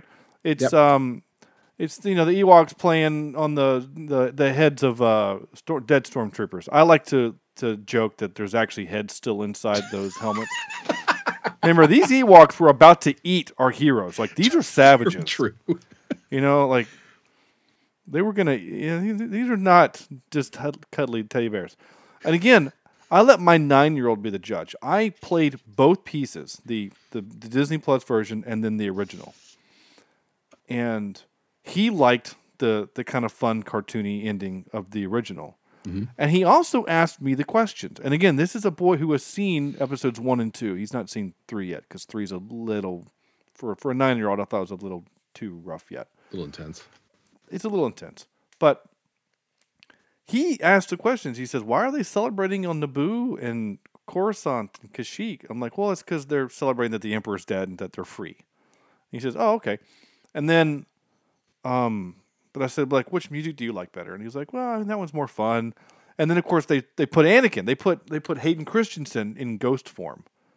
And then that's when I say that's where when Luke should stop. You know, hey, hold on, guys, stop. I don't know who that ghost. I don't know who that is. Yep. Because that's not the man I just burned. All right, that's somebody else. I don't stop looking at me like that. You know, stop that weird look. So. Again, if you listened last week, I apologize. I know I made the same joke last week. But, and I don't want to get into it. You heard it. Go listen to last week. I get a huge soapbox on it. It's a thing. But do you know why? Like, is there a logical reason why? And also, that the new piece of music, was that written by John Williams? Yes. So for the special editions, they wanted to include this new ending, which included celebrations from all around the galaxy. And it was also to start showing the expanded universe because 2 years later, he's releasing The Phantom Menace. So since it's a longer sequence, John Williams was tasked to write a new ending piece, which was called Victory Celebration. So it's a brand new theme. It still has the same sort of rhythm and pace that the original Ewok Celebration had, but it's on a grander scale. And so that was the whole point of that. He just had to write new music for this brand new sequence.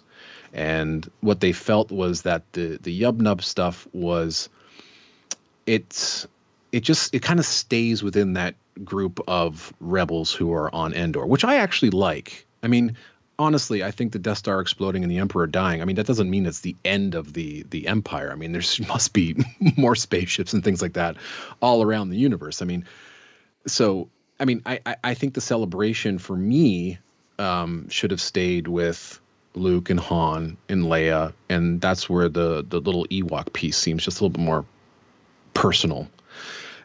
So yeah, the whole point of Victory Celebration, which is special edition on, is just to cover all the new CGI. Okay. I figured that's what it was. I just, like to hear it from somebody smarter than me. Yeah. And I don't hate it. No. I don't, again, it's what I grew up. So, I mean, if my son watches Return of the Jedi 10 times, and this is the version that he hears, this will be the normal for him. And then when I play him when I play Ewok Celebration, it will sound different to him. It'll sound weird, and he'll say, "I don't understand why they're doing that." And then he'll say, "Who was that old man?" Right. Because I did show him that. I showed him the original scene, and when the guy came up, I said, "Who is that?" He says, "Well, that's Anakin, obviously." And I said, "Yeah," and he goes, "But I wouldn't have known that." Other than he's the only other person it could be. And I said, exactly. And my son just kind of looks at me and I said, this is where I think George Lucas thinks we're dumb. Yes. And he says, and my son's like, wait a minute, whoa. Like I've hurt his friend's feelings, right? And he's like, well, I think that's unfair. And I said, no. I said, I honestly think that because we have to put Hayden Christensen in there. Otherwise you won't know who Anakin Skywalker is if we leave the other guy. I honestly think it's because George Lucas thinks that we're dumb as fans. And then I have another soapbox about how directors think we're stupid, and they do. Yes, producers and directors definitely do think that we're stupid. But we've had this, like, it was from 83 till 97. That was the norm. We knew what it was, and it was. I mean, it's the redemption of Anakin. I mean, and now I think the whole point of having young Anakin was that, that's when he was a Jedi, and when he turned to the dark side. I mean, you don't come back as who you were when you were part of the dark side. But Vader, Anakin was redeemed at the end of Jedi, so he can come back as an older version. of himself. But it made sense. I mean, I knew it. I was 7 or 8 when I saw Jedi. I knew who the hell it was. So just change for change's sake. It's a cliche. It's ridiculous for Star Wars. It just is. They're just going to keep on changing this thing until it's unrecognizable. So yeah, it is weird. It's a weird moment because then the argument's like, well, then why isn't it like Ewan McGregor? You know, but anyway, right? Yeah, I know. But it's fine. It's again, my son will watch it and he'll enjoy it. And Star Wars is for kids anyway. So ultimately, we haven't answered the question I posed 25 minutes ago before I went down the tangent, the soapbox. I said I didn't want to get on. So going back and re-listening to this, so there was something that I did not realize until today. And again, you can roll your eyes for those who are listening because of Eric and his show, and go, "How could you not know this and call yourself an audiophile?" But I love in this movie, Return of the Jedi. I love that we have the third act, which is essentially the last half of the movie, but it's the third act of the movie, is the battle. But it's 3 locations. We're on Endor, space battle, and in the Death Star. We have 3 different types of conflicts happening. And therefore, we have to have 3 different types of music happening. And while listening to the soundtrack this time, I did not realize that the music that he wrote for the scenes on the Death Star, that's its own thing. The battle between Vader and Luke and the Emperor, that's all one track. And then the space battle is a track, and then the Endor is a track. And that when we go to different places, we get the music for that spot. And I, for whatever reason, it just, in my brain as I was always watching it growing up, I just assumed that when he writes the music for how the movie is edited, right? Here's the final edited version. Now he writes the thing. So here's this part, and then we stop, and then we get to this new part, and then we stop, and then we get to this new part, and then we go back. But listening to it on the track form, on the CD, my brain has to skip forward 7 minutes because this is the part where the Emperor is goading Luke. Oh, now we got to the part where he and Vader are squaring off. But there's like 10 minutes between that, and then here's the part where the Emperor says, young Skywalker, you will die. And then he starts, hitting him up with the Force lightning. And I'm like, well, that's another 10 minutes that's gone by. And then Vader picks him up and chucks him like a Frisbee. And then, that's another few minutes past. So I never knew that. I never thought about it, that he wrote them as one track for those moments. And so call me dumb, but I really enjoyed kind of figuring that out. Yeah, I mean, writing film music is an interesting... It's an interesting way they create it.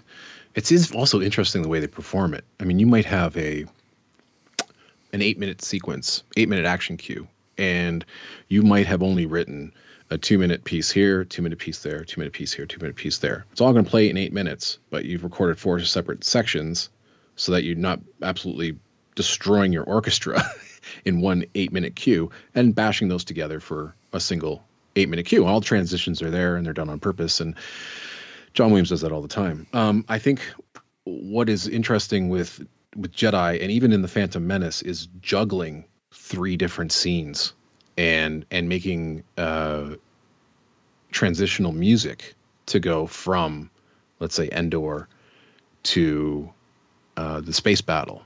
And so you'll hear 4 or 5 minutes of the forest battle, and once you get into a transition sequence, you're right, the music changes and it has to match the excitement that you're seeing on screen from a space battle. And so there's one great transitional cue where it just it comes out of the Ewok music, which is all very kind of tribal and rhythmic and wild. And then once you get into the space battle with the explosions, he just rips at you with these rapid fire trumpets as you see the Falcon flying around. And he did that in Empire Strikes Back as well. And it just signifies that you are now in the space battle. And that is always, I always love the way that composers are able to transition from one set piece to another. And Williams had to do that. I mean, you look at some of the track times of Return of the Jedi and how much continuous music there is. I mean, you're going from the Endor battle to space to, you're right, to Luke and Vader. And there's a whole wide range of different tones and styles and sounds that you have to match. But most of the time, unless you're like James Horner was very famous for writing massive like cues, sometimes lasting 16, 17 minutes long. And he performed that from note one to the last note in one recording. And where, John Williams will take, a 10-minute sequence. And as I said, we'll chop it up, but then bash them all together. And so, but he still has to somehow flow. His music has to flow with the dramatic, with the storytelling, the arc. And so once you get to the point where you're just, if it doesn't seem like sometimes some of the music can seem out of place. And this is the issue that's with the Phantom Menace, because there's so many crazy edits and so many pieces of music that isn't actually written for that scene. And that's a whole other thing. If you ever want to talk about the prequel trilogy, you want to hear me get in the soapbox, I can do that. And it doesn't really happen here in the original trilogy because, these films were locked pretty much when Williams got the music. So, but yeah, film scoring is such an interesting process, and it's an incredible skill. It's an incredible gift. And these guys they're writing music right down to the last, 1/100th of a second. I mean, you just see the cue sheets that they get. And for Empire, they would watch the movie, and Williams would know, like, at 1 minute, 17 seconds and 2 milliseconds that this is where the cut is, or that's where this is happening. And he's able to mathematically figure out where his music has to go and what has to be written from this point to that point. So he knows he has 4 seconds to fill. So he'll write 4 seconds of music to get to that point. And it's all written on paper. It's marvelous to see that. If you ever get a chance, there's a great documentary on The Empire Strikes Back that was filmed at the time that they were making The Empire Strikes Back. And there's a whole bunch of great Williams behind the scenes footage. And he's writing the Minot Cave music. And you can see him actually writing it and coming up with it on the piano. He's talking to his music editor, and you can see them recording that same cue then on the scoring stage. I love it. I love I love the whole process of film scoring. It's just great to see it go from an idea in his head to the piano to the orchestra. It's fantastic. So to finally answer the question, I have two kind of favorite moments when I went back and re-listened to it today. One, I love the forest battle. I think the forest battle as a standalone piece of music is probably my favorite of this movie. I just love the energy, notwithstanding when Chewie does the Tarzan roar. But there's just something really fun about this. And the time signature just changes constantly, and it's like the music is symbolic of the battle, because it's a battle. It's crazy. There's all kinds of stuff. It's really just really fun and interesting. And there's also a section that has there's a section that has like bells, like like sleigh bells. Mm-hmm. And I'm like, if you didn't know any better, this would sound like a Christmas movie, which is kind of funny. But the other part that I loved that I never noticed, and maybe because it didn't make a lot of the movie, I don't know, I don't remember hearing it, is the tuba solo from Jabba, for Jabba's theme. And I heard this, and I'm listening to it, and I'm thinking, so my brain is spinning, right? Because I'm listening to it going, is that a tuba or is that a euphonium? So I'm listening to it really carefully. Again, this is a moment where I stopped working. I just sat down. I was listening with my headphones on. And then I had to go find it. I had to go onto YouTube and Google, Jabba's Palace, John Williams, tuba. And it is a tuba solo. And there's a great video of the guy playing the tuba. But it's also, he's not playing a full tuba. He's playing what we call a quarter tuba. So it's like a tuba light, Like whatever the difference between a euphonium and a tuba is, this is that instrument. So it's some of them will have a smaller mouthpiece. It's the same shank that goes into the pipe, that large bore, but the mouthpiece can be a little bit smaller so that you can get a little bit that better tonguing. Because there's a lot of really intricate, notes and tonguing happening on that Jabba piece. But the reason why it made me realize, because when I physically saw the tuba, I'm like, oh, that's a smaller tuba. But he can't really hit a lot of low notes. It's all kind of in the medium register. Part of me is sitting there thinking he should have just written it for euphonium, but you didn't put euphonium in orchestras very often. I know Zimmer did a couple times, but for the most part you don't.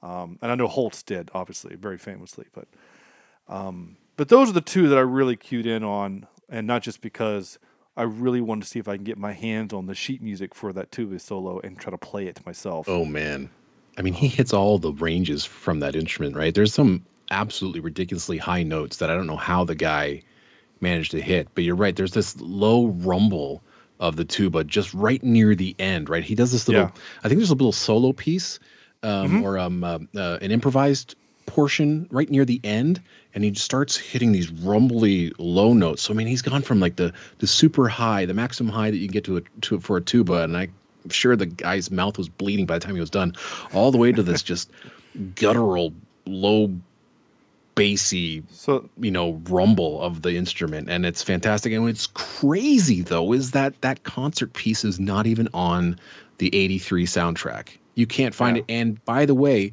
I think they recorded the concert suite for the Return of the Jedi sessions, but that version of the concert theme has never been released. So we don't have the original recording of the Jabba concert suite as recorded during the Jedi sessions. It's never been released on any other album, and the only way you can get it is on re-recordings. So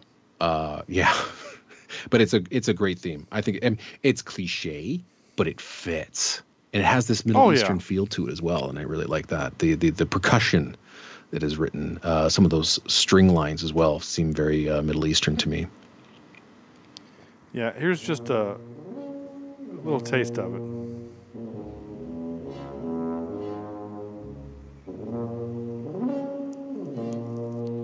So, I mean, it's just this fun little thing. Let's see if I can get towards the end here. Some of the pedal tones he's hitting. Pedal tone is the word you're looking for.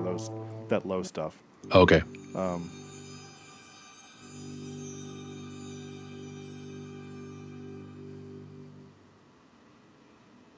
There you go. There's great stuff. Kind of some of the in there. Yeah, those are some of those low. If I had perfect pitch, I could tell you what the note was. If our old host Cornelius was on the show, he could tell you what it is. My dad could tell you what it is. He has that.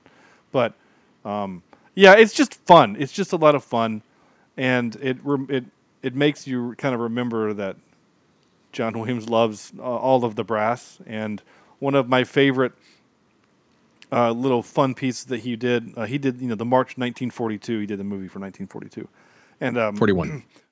Thank you, 41. Sorry, because there is a 1942. He did the I got to march in college a John Williams piece of music. Everyone that was in a marching band probably marched some kind of John Williams suite. But we opened with 1941. Our middle section was the Hedwig's theme from Harry Potter, and then we closed with a Cadillac in the Sky from Empire of the Sun, which transitioned into Land Race from Far and Away. Wow! And it was so amazing to go from that da da da da da da. It builds, and then it just goes into da da dum da da da dum da da dum for the Land Race, and it's just such energy. And it's I 5 years of marching band. I remember 2 shows: the 9/11 show and the John Williams show. I don't remember any of the other ones. So that's fine. What was yours? Do you have one for Return? Yeah, I mean, there's one partial section, and I mentioned it. It was the victory fanfare. Oh yeah, that it plays at the end of the sail barge battle, and again, it's one of those one-off melodies that you never hear again. I think and I could be wrong. I'm not a musicologist, but I think there is a variation of that theme when the Death Star blows up. There's another very fanfaric victory piece at the end there. But this melody is something that any other composer would gladly use as the main theme for their film. And here John Williams is, just one off. I'm just going to play this at the end as a way, it's not any of the recognizable themes. It's just something brand new. And I think it's absolutely glorious. But the other cue, and I think the reason I like it so much, and again, earlier on in the program, I mentioned that I used to listen to those 24-page read-along books. And the Return of the Jedi book, for all the action sequences, while the narrator was reading, they would play the Into the Trap cue. And it's this great piece of, I guess, prelude music to the Death Star battle, as all the spaceships are flying by the medical frigate and just calling in their call signs, and just at the last second, Lando realizes that the shield is still up, and they dart away from the invisible shield, and then they finally get into the battle. What I always thought was really cool about this cue is that for that whole setup, John Williams is utilizing a variation of Darth Vader's, or the Imperial March's, B theme. So not that big, statement that we hear of Vader's theme. It's that secondary theme, that lighter kind of fluttery flute music that you hear. And so Williams utilizes that. He utilizes it in the opening titles as well, but it's during the Into the Trap sequence that we finally get to hear him play around with that portion of the Imperial March for this great kind of upbeat, getting ready for battle piece of music. Yeah, the melody is in the cellos, which is just great.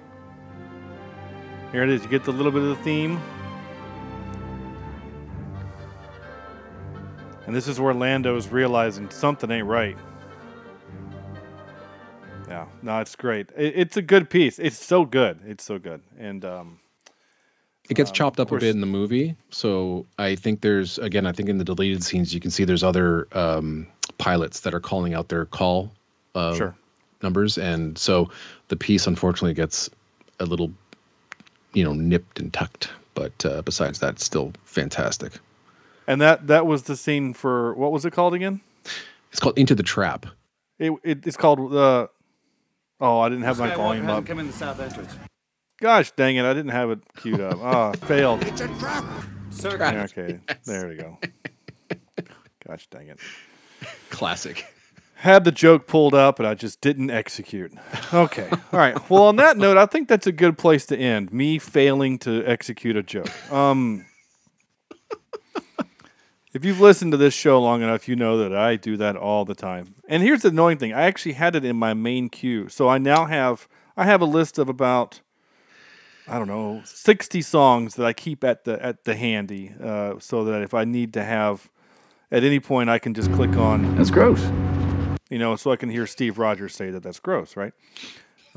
So right above the Water Boy noise, where he gets hit in the head, I now have. Yeah, I got nice. That. Yeah. Oh, I got a bunch of these, man. It's insane. I have a lot of fun with my soundboard. That we've made the joke many times that I could almost have a podcast with how many sound clips I have. I could just, just back and forth with just, Why not? Well, okay. I don't have a reason, but sure. Yeah, exactly. Last one I'm going to play is this one. That's a noise that Kevin Costner made in Robin Hood, Prince of Thieves. All right. Where? Yeah, remember when he meets the priest? He goes up and the priest goes, there was a boy I knew, the man stands before me, whatever. And then that's when he cuts Alan Rickman on the side of the face. But he gooses him. That's the noise that Kevin Costner makes. Really? I just so ruined your night. That is so weird. Yep. That's Kevin Costner. Oh my gosh. Okay. There you go. All right. Eric, this has been a blast. I had no idea we were going to fill 2 hours of this show, but good gracious, here we are. Yeah. I was honestly losing sleep last night if we were going to make it an hour. So, Oh, really? yeah, because it's we're talking about one that's it's music, so it's hard to really express your emotions about music without playing some of it, which I was a little Sure. apprehensive, but I did it, and if I get whatever. But also, again, it's Star Wars, right? Like I put out 3 episodes on the Star Wars, and I already got a little bit of pushback on Twitter. It's like it's Star Wars, right? It's the most like covered thing on the planet besides politics, So Yeah, I mean, it's tough to talk about I think it's honestly tough to talk about Star Wars and not talk about the music. You have to. They're just it's all one and the same. It all works together, and I think I mean, I could honestly go on for another 2 hours if you had to, and I could just talk forever about these series of films and scores. Because honestly, I mean, if you didn't think you can get to 2 hours or even to 1 hour, I mean, we didn't really get into a whole lot of the stuff that I could have got into. So there's so much more here that we could talk about. But I think that the stuff that we did talk about was actually quite interesting. Yeah, because you were hinting some of those things that you had, a lot of the trivia, a lot of the rhyme and reason, and maybe one day we'll have that episode. Maybe we'll have a bonus part 2 of this. I don't know. But I also know that sometimes people just kind of want to hear how we feel about things.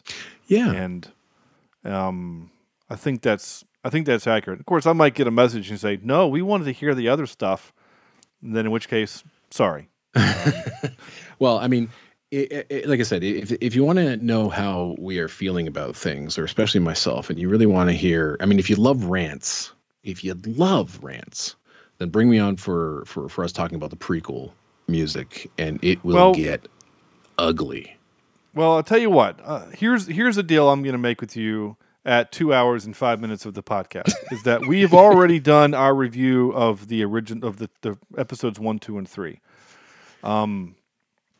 But it does sound like a cool thing to revisit maybe next May when we get around to May the 4th again. And I think I teased last week that I'm going to force the guys to watch the 2 Ewok movies. Oh, wow. Because those are on Disney Plus. So that sounds like a lot of fun to do to them, to Andrew and Sam.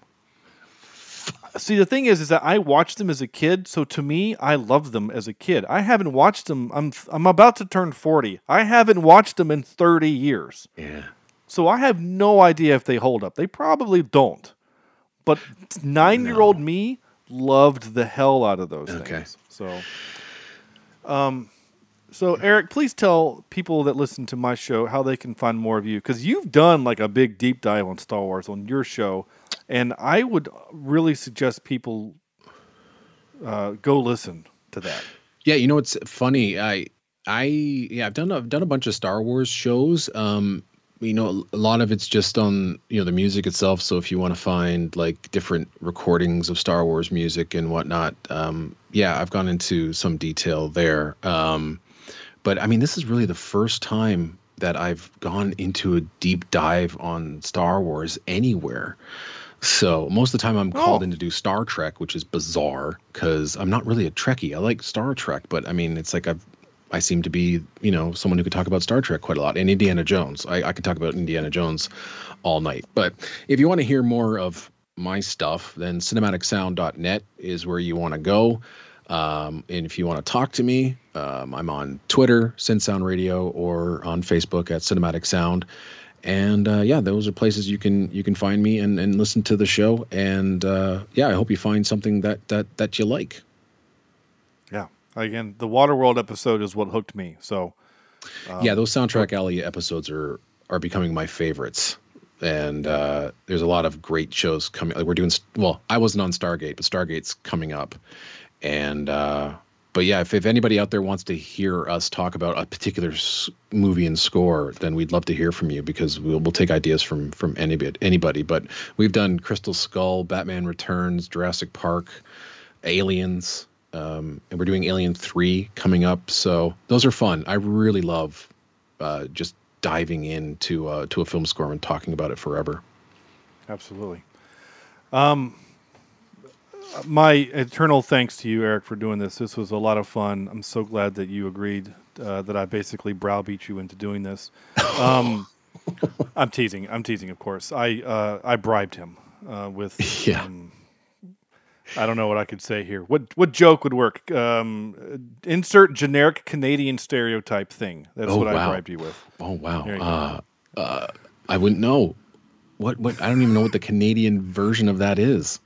Well, for us, I would just, dumb American would say, I either I bribed you with the Tim Hortons gift card, or just a jug of maple syrup, or hockey tickets or something. I don't know.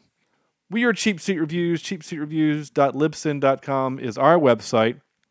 There you can find links to all of our social media. And the past 372 episodes, including the last 3 that we just did on Star Wars. I am so glad that we had a listener request us to do the Star Wars. I was nervous about them, but they've been a lot of fun. And there's been a lot of really good conversations, specific with Randy from Soundtrack Alley, and last week when we had Lady Wan on from Screen Run. On behalf of Eric, this is Sean saying thank you guys so much for listening, and we'll see you next week for what will be a really fun topic. Next week we start our Not Christmas movie theme month. Yeah, very fun stuff. See you next week.